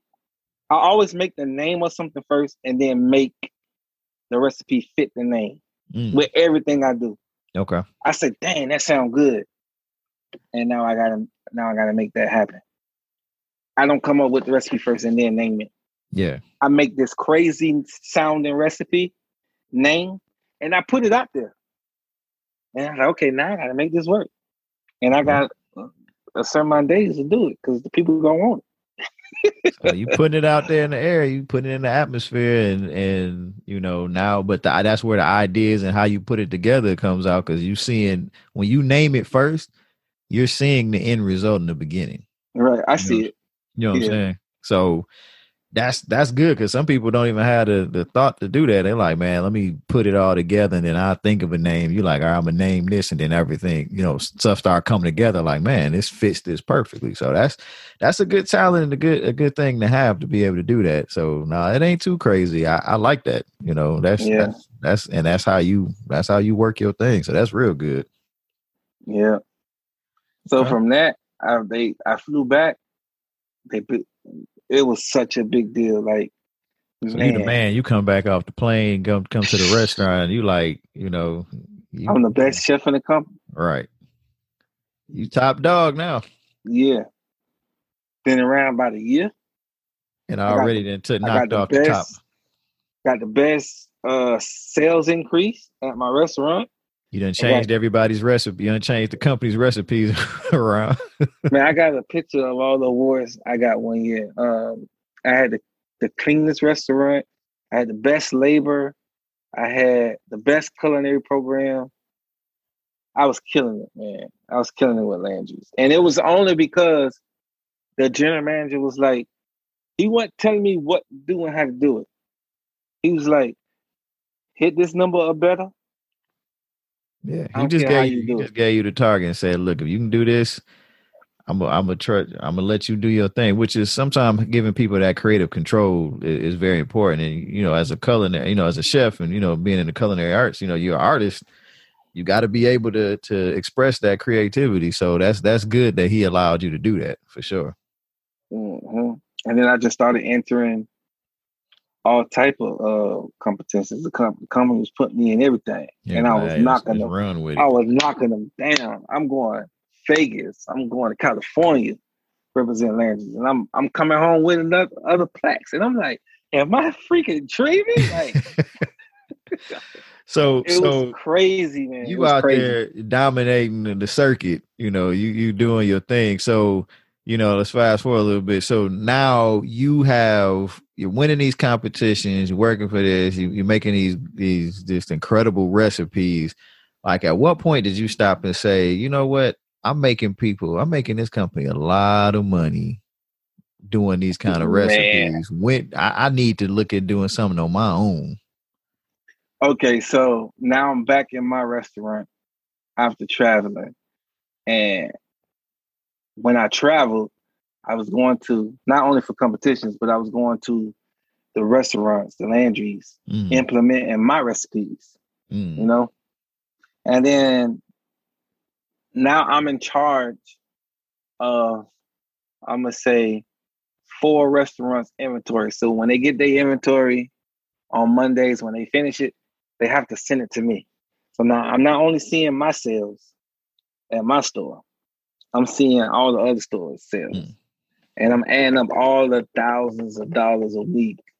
And it took some time after everybody was going home, after I did all my reports for the day, I would stay and do my own report on how much money I single-handedly was making the company. And it was sickening, man. It was over $500,000 a week when you combine all of them. And I was like, this don't make no sense, man. Yeah. And then I'll be working in my restaurant and seeing those trays go out with all my beautiful food. Right. You just seeing money on the trays. Right. And before it was a pride thing. Like I was like, yeah, that's me. Like, they know I can do this. And then after a while, it was like, I ain't getting nothing for this. I know y'all paying me, but the money y'all paying me is like, 2 days at my store. Right. Like you paying me 2 days of sales of my recipes out of this one location. That's the salary y'all giving me. And it's a really good salary. Right. But I'm worth all the millions that y'all done made. Off of it. So I saw that and I was like, okay, I gotta do something because I can't stomach this no more. Right. I can't take it. You start seeing your value. You really start seeing it. And like you said, you took the time to do your own report, which again, that's another tip for people, even on the jobs you work, think about what you bring and understanding your value. You really started seeing what your value was to the company or is to the company at this time. And, that changes the conversation. That gives you a different outlook on things. It's not to be towards the company because, they hired you, they gave you the opportunity to grow and to expand. But at some point you say to yourself, there's got to be more. And I guess you got that when you start doing the reports and you seeing how much you bring and you're like, okay, I'm missing out on something here, something bigger. And I think that's where God started planting that seed. It's time to go to that next place. So, so you're doing these reports and you're finding out all this stuff and like, you know what, something needs to change. So, where we go from there. Wow. So I talked to my wife about it. And we were supposed to, she had just graduated and got her accounting degree. So now the roles are going to flip a little bit. Now I had money saved up. So now instead of her being responsible for like little things, like, I need you to be responsible for the money that's saved. And you're going to have to carry us until I get this catering company up and running. And we fell apart in the middle of that whole transition. Yeah. So now I'm not with Landry's no more, and I'm not with her no more. So I'm back at the beginning again. You know how many times I had to start over? Right. So I started working for Ted's Montana Grill as the chef there. So I'm back to working. You were the head chef. Yeah, I was the head chef. Yeah. So you go all the head chef back at the beginning, but still, not at the level that you were at Landry's. Correct. Okay. I'm award winning, top chef to just head chef, and I just not to belittle being the head chef. Right. But I definitely took a few steps back. Right. But it's okay because, you were there. It's part of your process. So it's not to say everything's bad, but, you were at a higher level, but situations happen. Life throws some challenges and, most definitely. You go back to it. So you're at Ted Montana's, you're working as a chef and, I definitely know part of this story, but again, it's definitely interesting to prepare yourself to the place that you are today. But, how does the transition go into Ted's, from there and then, kind of take us into where you are now? I'm gonna be honest, man. I didn't like working there. This is the first time in my career, like, I didn't like where I was working. Mm-hmm. So I knew it was going to be temporary, but I started over. not only with work, I started over with my personal life too. I started my whole life started over, you know. So I worked the job and I gave it everything I had. And I worked a lot of hours and it was short-handed and it was short-staffed. And I was doing job functions that I hadn't done in years, like actually like cooking on the line and prepping.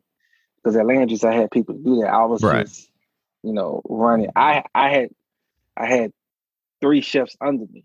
You were just directing. Right. I was just running the show. And so to have to go back, I don't want to say swallow my pride because I'm not really prideful, but I was doing jobs that I hadn't had to do in years. Yeah. You know what I mean? And they were so it's short. A change. It's a change. Yeah, it was a major adjustment. So I worked hard for a long time with with Ted's.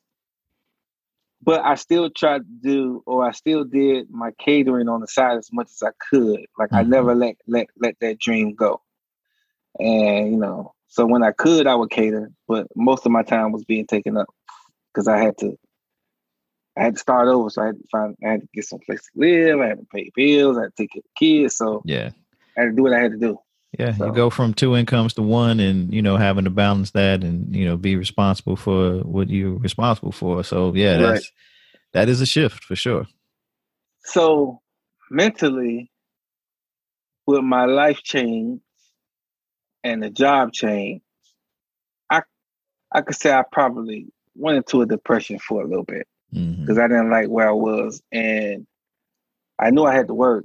Yeah. And I knew, you know, trying to build a catering company was out of the question at the time because I had bigger responsibilities. So, yeah, I was in a little funk for a little while. Yeah, I mean, and that's the thing. I mean, again, life is going. We know life is going to throw challenges, and you don't plan for that to happen. Nobody goes into relationships or goes into certain situations and plans for the bottom to fall out. But you know, when it happens, you know, what do you think is some of the foundational things that helped you to get back out of that funk and into where you needed to get back on track? First of all, God, man. To be, you know, to know his voice and to lean on him and to trust him. Yeah. Even when it ain't going what we think is our way. Right. You know, not knowing he prepared me for something greater. And you don't see that when you're going through. But just knowing God's voice, and no matter how bad it got or how I thought it was going bad, how bad it was to me in my physical eye, not my spiritual eye, to continue to trust God and listen to him. Now that was hard because I'm like, how you want me to do this and I ain't got this? Like, come on, man. Come on, God. Like, it's faith at a different level for sure. So definitely God.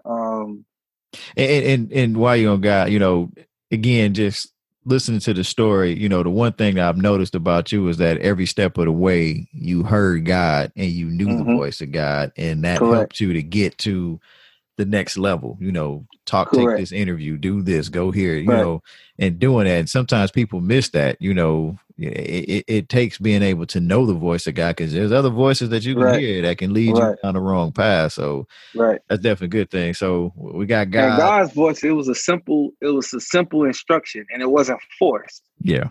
You know, he didn't beat it across he didn't 5-6 times, you know, like, you know, go ahead. And then he would show me that it's really him. Like, okay, so he'll say, listen, like, go to the interview. And then when I'm going to the interview, the lady called me and said, yeah, these people are flying in just to see you. So, and I was like, okay, yeah, I know it was God. You know what I mean?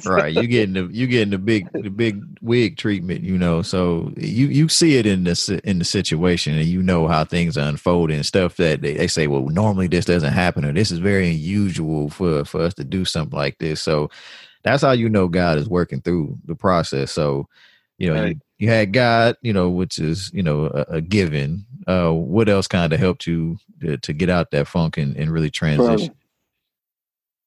Bro, I'm telling you, I told you when I was cooking that flour on that cannon. Yeah. Ain't nothing worse. Listen, I could be in my house with no AC and sweating my behind off, right? But as long as I ain't gotta cook no flour over no candle on a tinfoil plate, right, I'm good. Yeah. So that, even though that was probably the hardest part of my life, those years, and I was young, man. Like I was like my youngest son age. He 8.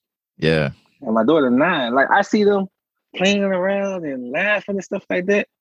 That age, I was trying to figure out what I'm gonna eat, and I can't go ask the man at the store for no more store credit because my mama already owed him $100-something, and he ain't gonna give it to me.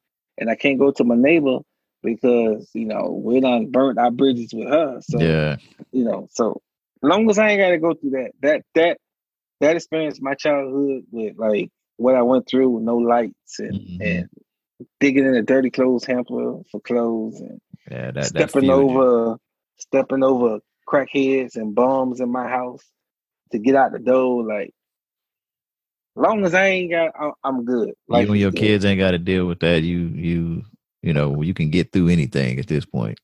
So that kept me going. And then when my dad was working, he was a hard working man, and there ain't no job I'm not too prideful to do any job to take care of my family. Yeah. So I just put those 3 things or those 4 things together, and that kept me going. Yeah, and that's something, I hear a lot of people that say that, there's no jobs out there or, it's hard to find. I'm like, look, there's a million jobs. They may not be stuff that you want to do. I told my wife, if I had to go and work at McDonald's to keep us moving, I'm going to go work at McDonald's. I'll work another job. I mean, you do what you have to do to get to where, to get past the point, you still keep the faith, but you got to get up and work. You got to keep pushing through. So, and I saw that with you going through that. I had the opportunity to see some of that. And that's why I said, the information that you shared, it definitely provided that inspiration. Like,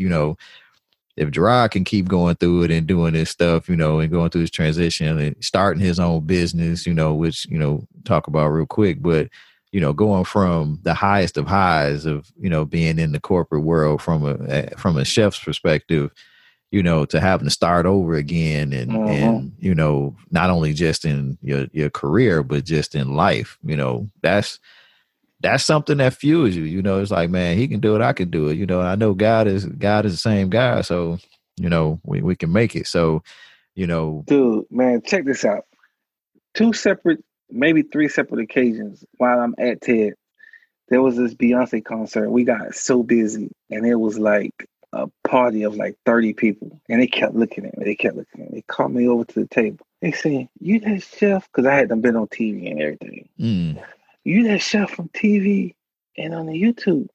What you doing working here? And they taking pictures with me, and I'm like, and I promise you, like, the whole time I was there, I really never posted that I worked. I didn't want nobody to know I was there because in my mind, I took some steps back. Right. So I was not ashamed. I guess I was ashamed of working there, but I just had to do what I had to do, take care of my family. Yeah. Delivery guys would come, and they'd be looking at me like, yeah, they finna say something. You that chef from the TV? Why you working here? Like, I got there so many times, man.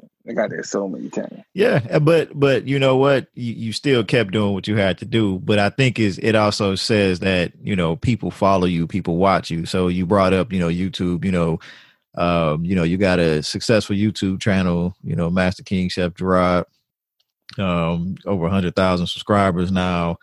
You've been on News Channel 5, Talk of the Town several times. I mean, you're like a regular on there, so people around the area that has access to News Channel 5, they see you. So, your popularity is growing. It's not just, the personality, but it's the food. I mean, you got this different style and way of doing things.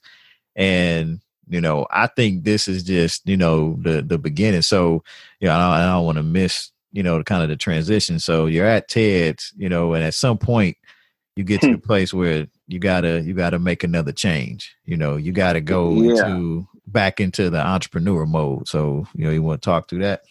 Dude, so I'm working at Ted's, and you gotta be careful what you say out of your mouth. When you like when you upset, or even when you're talking to God. Like, I would tell God, and this would be my prayer, or how I would talk to God almost every day.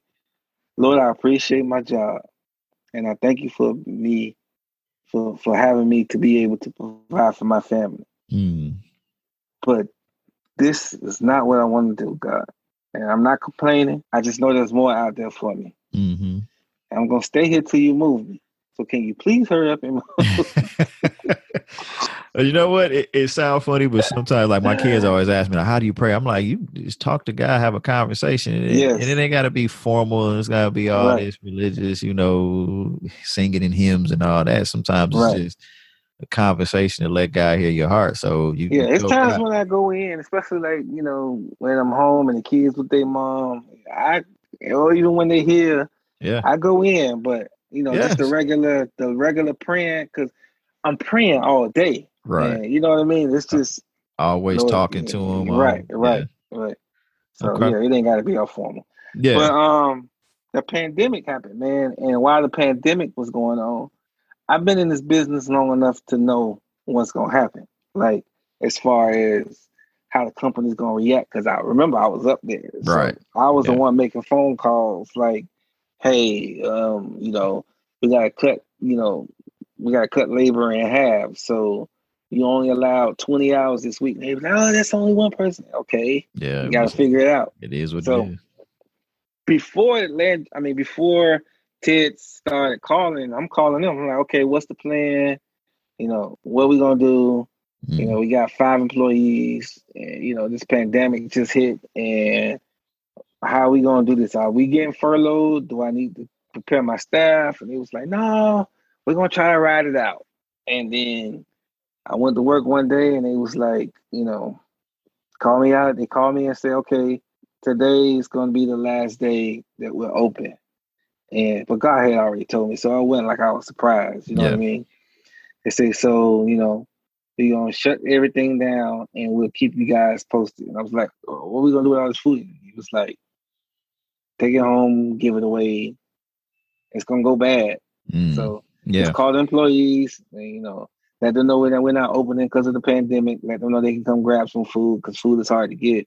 But we're closing the restaurant, so we don't know how long. So they closed the restaurant. And then they told us, like, the check that we're going to get next, we were supposed to get, let's say that was a Tuesday. We were getting paid Friday, a full check. And then the next check would be a half check, and that would be the last check. And then they sent us a furlough letter. So I got furloughed. And then I get home, and I said, okay, what am I going to do? So I jumped online to try to figure out how to apply for the unemployment and food stamps.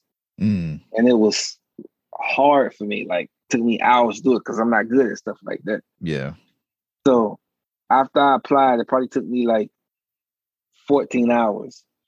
I was like, man, now I gotta sit and wait on the government to be like, yeah, we're gonna give you this money, we're gonna give you this food stamps. I was like, nah, I ain't doing that. So I asked God what to do, and he was like, man, do what you do best. Okay. He's like, he started selling some plates. Yeah. So I put a menu together. I put a menu together that I was gonna start selling plates like twice a week.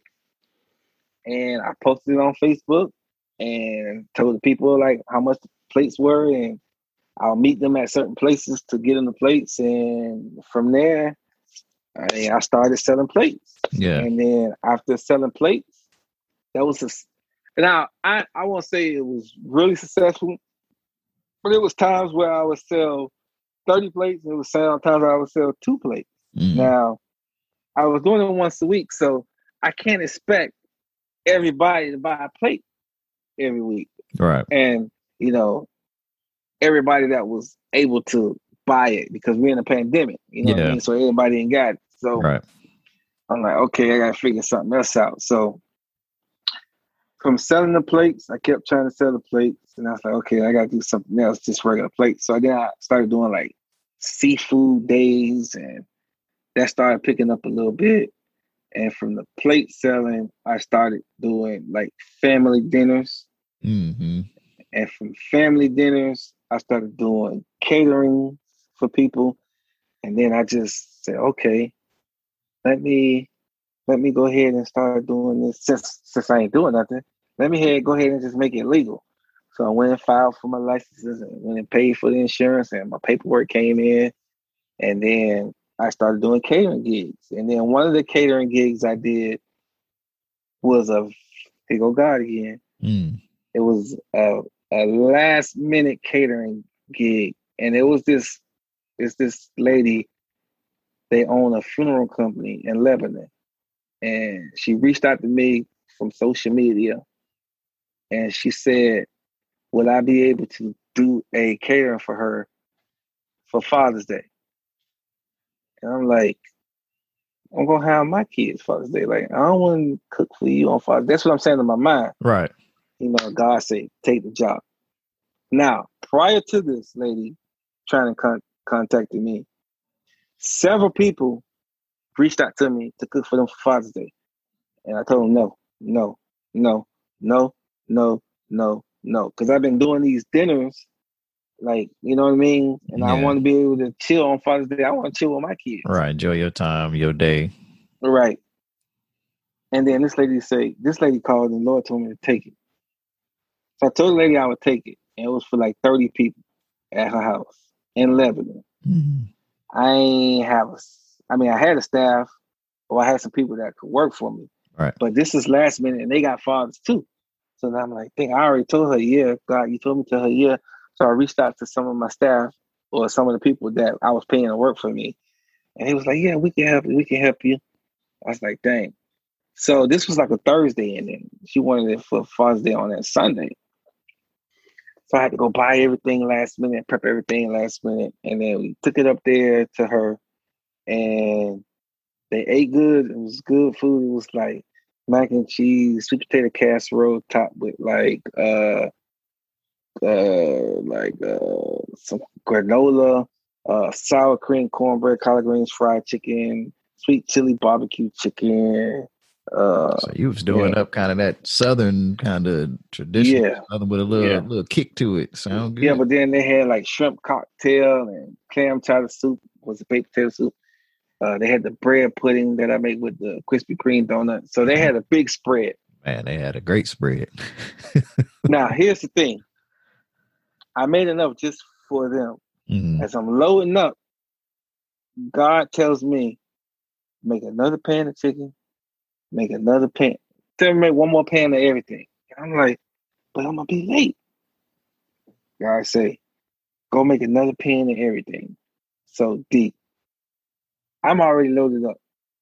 I pull my car and drive. Text the girls and say, I know I told y'all to be there at 4, but be there at 5, and I just let them know I'm late. I run in my house because I was cooking out of my house. Mm. I put some more chicken in. I put the mac and cheese in. I did another pan, loaded up, took it there. Boom. We get there. We set up. They not mad. I'm late. They happy I'm there because they was a last minute thing anyway. Right. You get what I'm saying? Yeah. So everybody eating, everybody enjoying themselves. You know what I mean? And I'm thinking, like, Lord, why you told me to make this extra food when the 30 people she said was coming? It was 30 people. Now I got all this food left over. So just packing up to go. And she said, we got all that food left over? I was like, yes, ma'am. She said, you gonna leave it here? I said, yes, ma'am. She said, oh, I'll take it to Mac or whatever. I'll take some food to go and y'all take some food to go. So she made plates to go, right? Now, she took 2 or 3 of the plates, drove all the way to Franklin to this guy, gave him some of the food. Mm. He raving. What is this food? This is the best food I ever had. Where you get this from? She said, oh, it's a chef that I got off social media. He was really good. He's a really kind guy. Blase, blase. So he said, you got his information? She gave him one of my business cards. He ate the food. This was a Sunday night. Mm. Monday morning, I was up in the morning. She paid me really well. I woke up Monday morning. So I thank you, God, for that. I'll just spend Father's Day on Monday with the kids. Yeah. So the kids upstairs asleep. I'm outside drinking a cup of coffee. She called me. Yes, man. So thank you for yesterday. I took your food to this guy. He's one of the wealthiest guys I know. He owns a construction company, and he just bought this $4.5 million house. He wanted us to show. He wanted to show us. So I bought him some of your food. He absolutely loved your food. He said he gonna call you, and he's usually a man of his word, but he's kind of off the wall a little bit. But he has a good heart. He's a good guy. Yeah. I don't know if he's gonna call you or if he's not gonna call you, but he told me he's gonna call you. I said, okay, no problem. About 3 hours later, my phone rings from a weird number. I answered, hey, you the guy who cooked that food? And I'm like, oh yeah. Yes, sir. He's like, man, I need that every day. Can you come see me? I was like, yes, sir. What time would you like? Now I got kids now. I'm supposed to be spending 5 as a kid. Right. He's like, come around 5 o'clock. So I drive out. I got to get the babysitter to watch the kids for a few hours. I drive to this man's house. Man, I'm like, holy crap. Somebody answered the door, walked me through the house to the back, where he at. And he was like, how much would it cost? How much would it cost for you to cook for me every day? I said, every day? He said, yeah, every day. I just bought this house. My wife can't cook, excuse my language, worth a damn, and I need to eat. I got brain cancer, and I need to eat every day. So I told him a price. He was like, all right. He started showing me the house. His wife came home. He's like, hey, this is what's your name? I said, Gerard. He's like, this is Gerard. He's gonna cook for us every day. The wife livid. What do you mean cook for us? We don't need nobody to cook for us. I'm standing right there. She's like, what do you mean cook for us? Like, you're losing your mind. I already went to grab something to cook for dinner.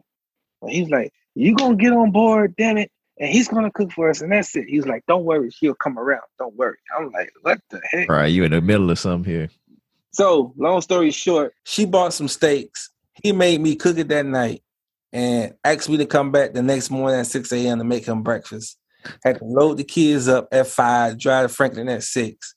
And I've been cooking for this man ever since.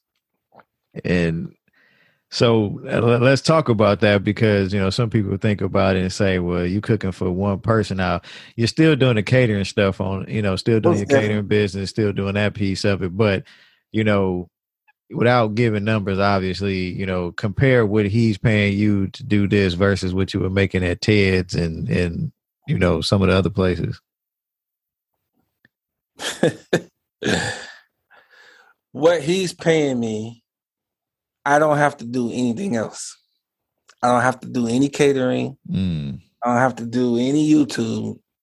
I don't have to do any, all the stuff that I'm doing, all the cooking classes. I don't have to do nothing. I could just sit back, kick my feet up, go to him every day, and live comfortably.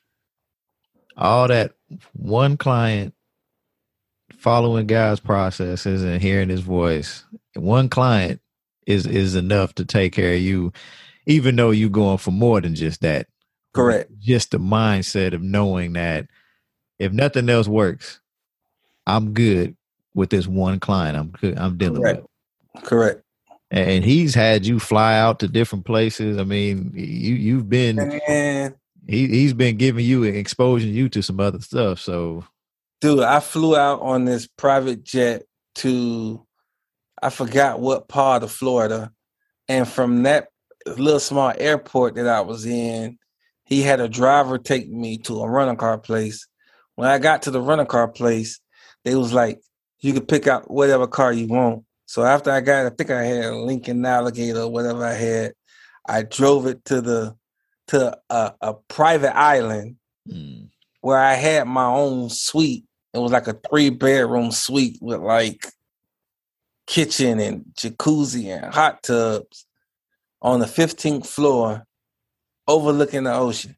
And all I had to do was cook for a friend of his one meal.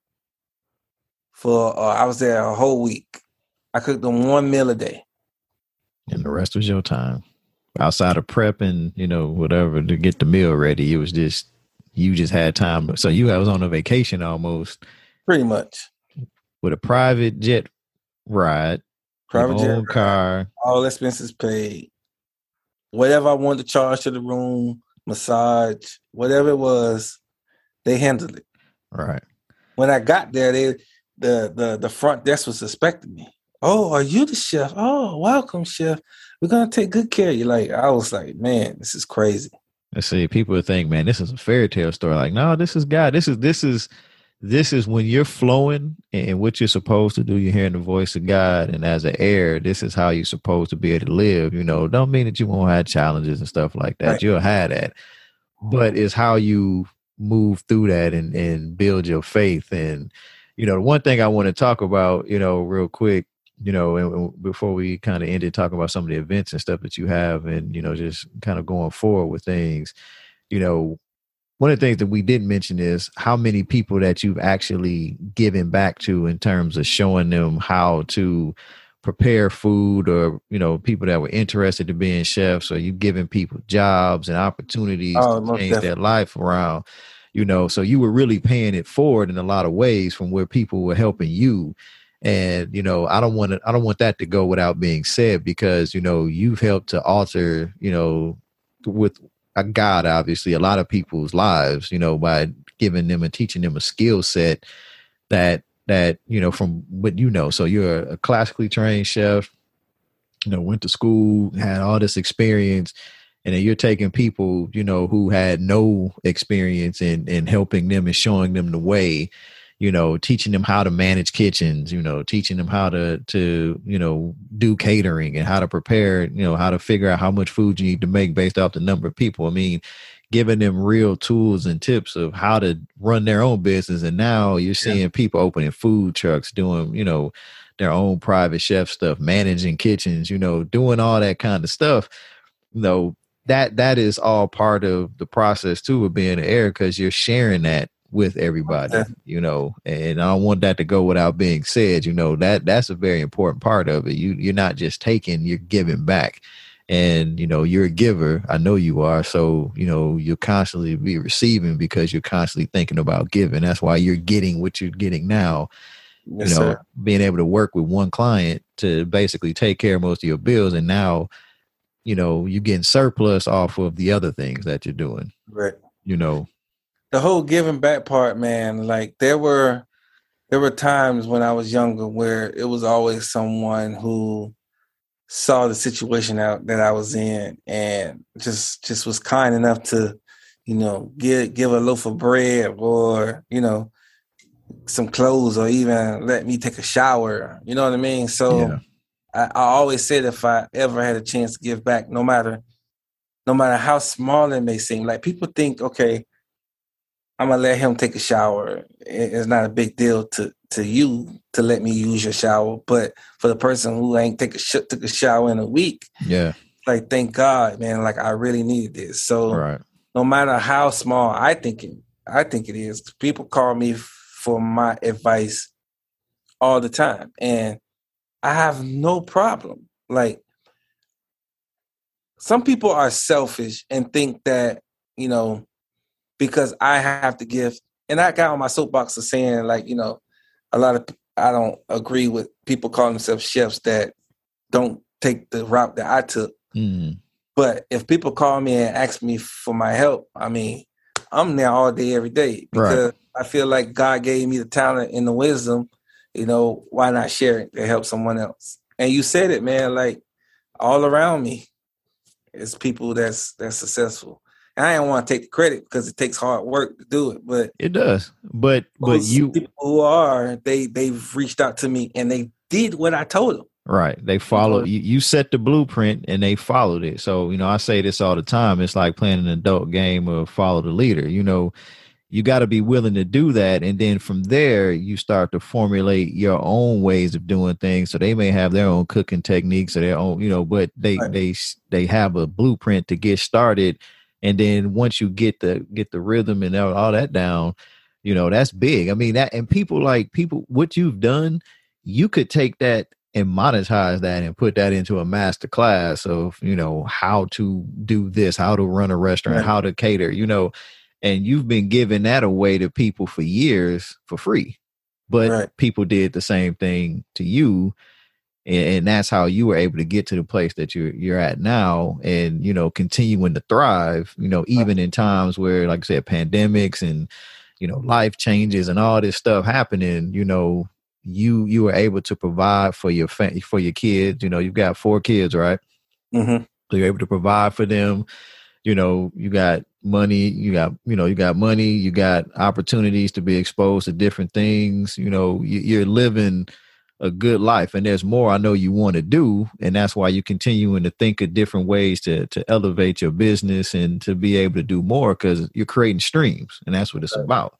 Correct. And speaking of streams, you know, let's talk about, you know, some of the events. So, you know, I didn't get a chance to participate in the Mother's Day and Valentine's Day events that you did. I saw them, definitely saw a lot of the things online from this, you know, the success of them. I'm definitely, my wife and I are doing a cooking class on Friday. So coming up, excited about that. So, you know, you're coming up with all these different event ideas and different things. Like, what's been the response of from people that have been attending and, you know, just continuing to support these things?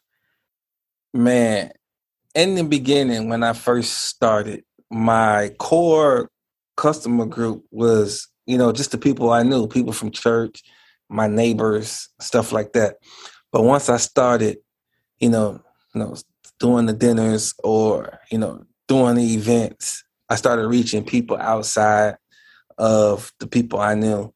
And that's what helped me grow my catering business. I could be busy with catering every single day of the week. And I cook for a certain client every day. I have a few more that I cook for. It's not just the one. I choose to do other ones. But every day around 3:00 from 8 in the morning to 3, I'm cooking for people in their homes. Yeah. After 3:00, that time is for my kids. Right. Now, I cater every now and I cater during the week. I drop stuff off, or I might do some private stuff. But then on the weekends, you know, kids go to their mom Friday, Saturday, and Sunday. I'm booked like crazy, 3, 4, 5 gigs a day on the weekends, and that's why I make a lot of, you know, good money on those. So my events help me to be able to build a clientele to keep me booked, and I'm booked up until June, July, August, September, October, middle of October right now. Okay. And that's just from the event. So it's going great. Yeah. And I know why, because the food is so good, and I can't even get on your schedule because you book and bless. So that's that. I love it. You know, I love the fact that you are, because you deserve it for sure.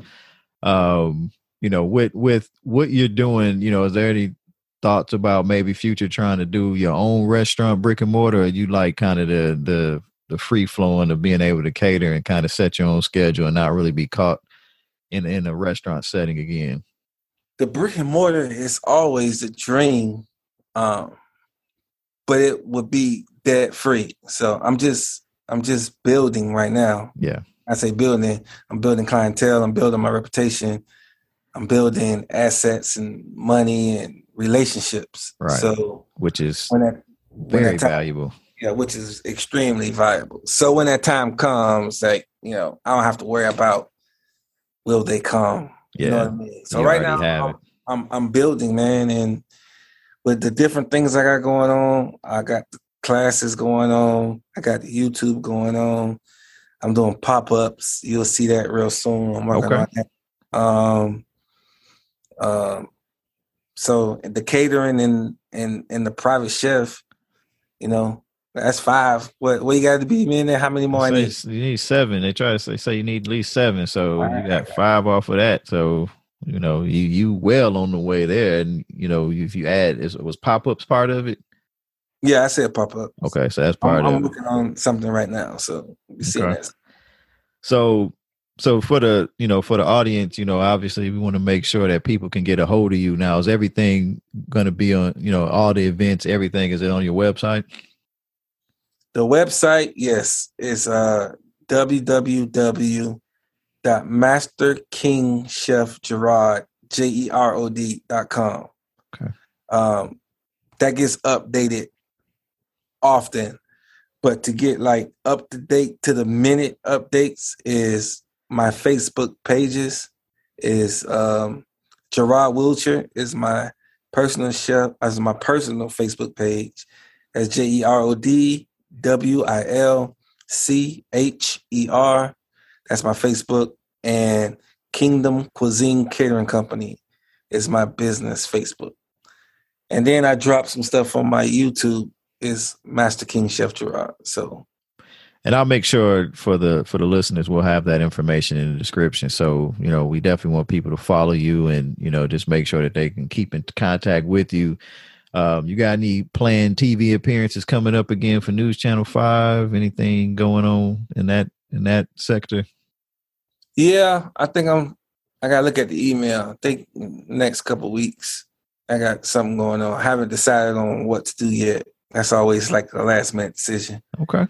When you're popular like that, it's a good thing that you got options on what you want to do versus what you have to do. So that's always a good thing. Oh yeah. All right. Well, you know, Chef, brother, I appreciate this time. I thank you for your story. I know that we'll probably have you on again because God continues to do great things. So this story is not done, but I definitely thought it was something that would be good to share with the audience, you know, and really build and get people to understand that no matter where you come from, you know, it's not about where you come from. It's about what God has planned and purpose for your life. And that's really the airflow right there. So sir, I appreciate you, man. Love you. I continue to support you, and you know, we'll make sure we get the information out to the people so they can get in contact with you. And you know, we're definitely rooting for you. So, you know, we appreciate it again, and thank you for your time, man. Hey, man, I appreciate you, and we're proud of you too, man. You're doing big things. I'm gonna have to interview you on your own show so you can tell your story.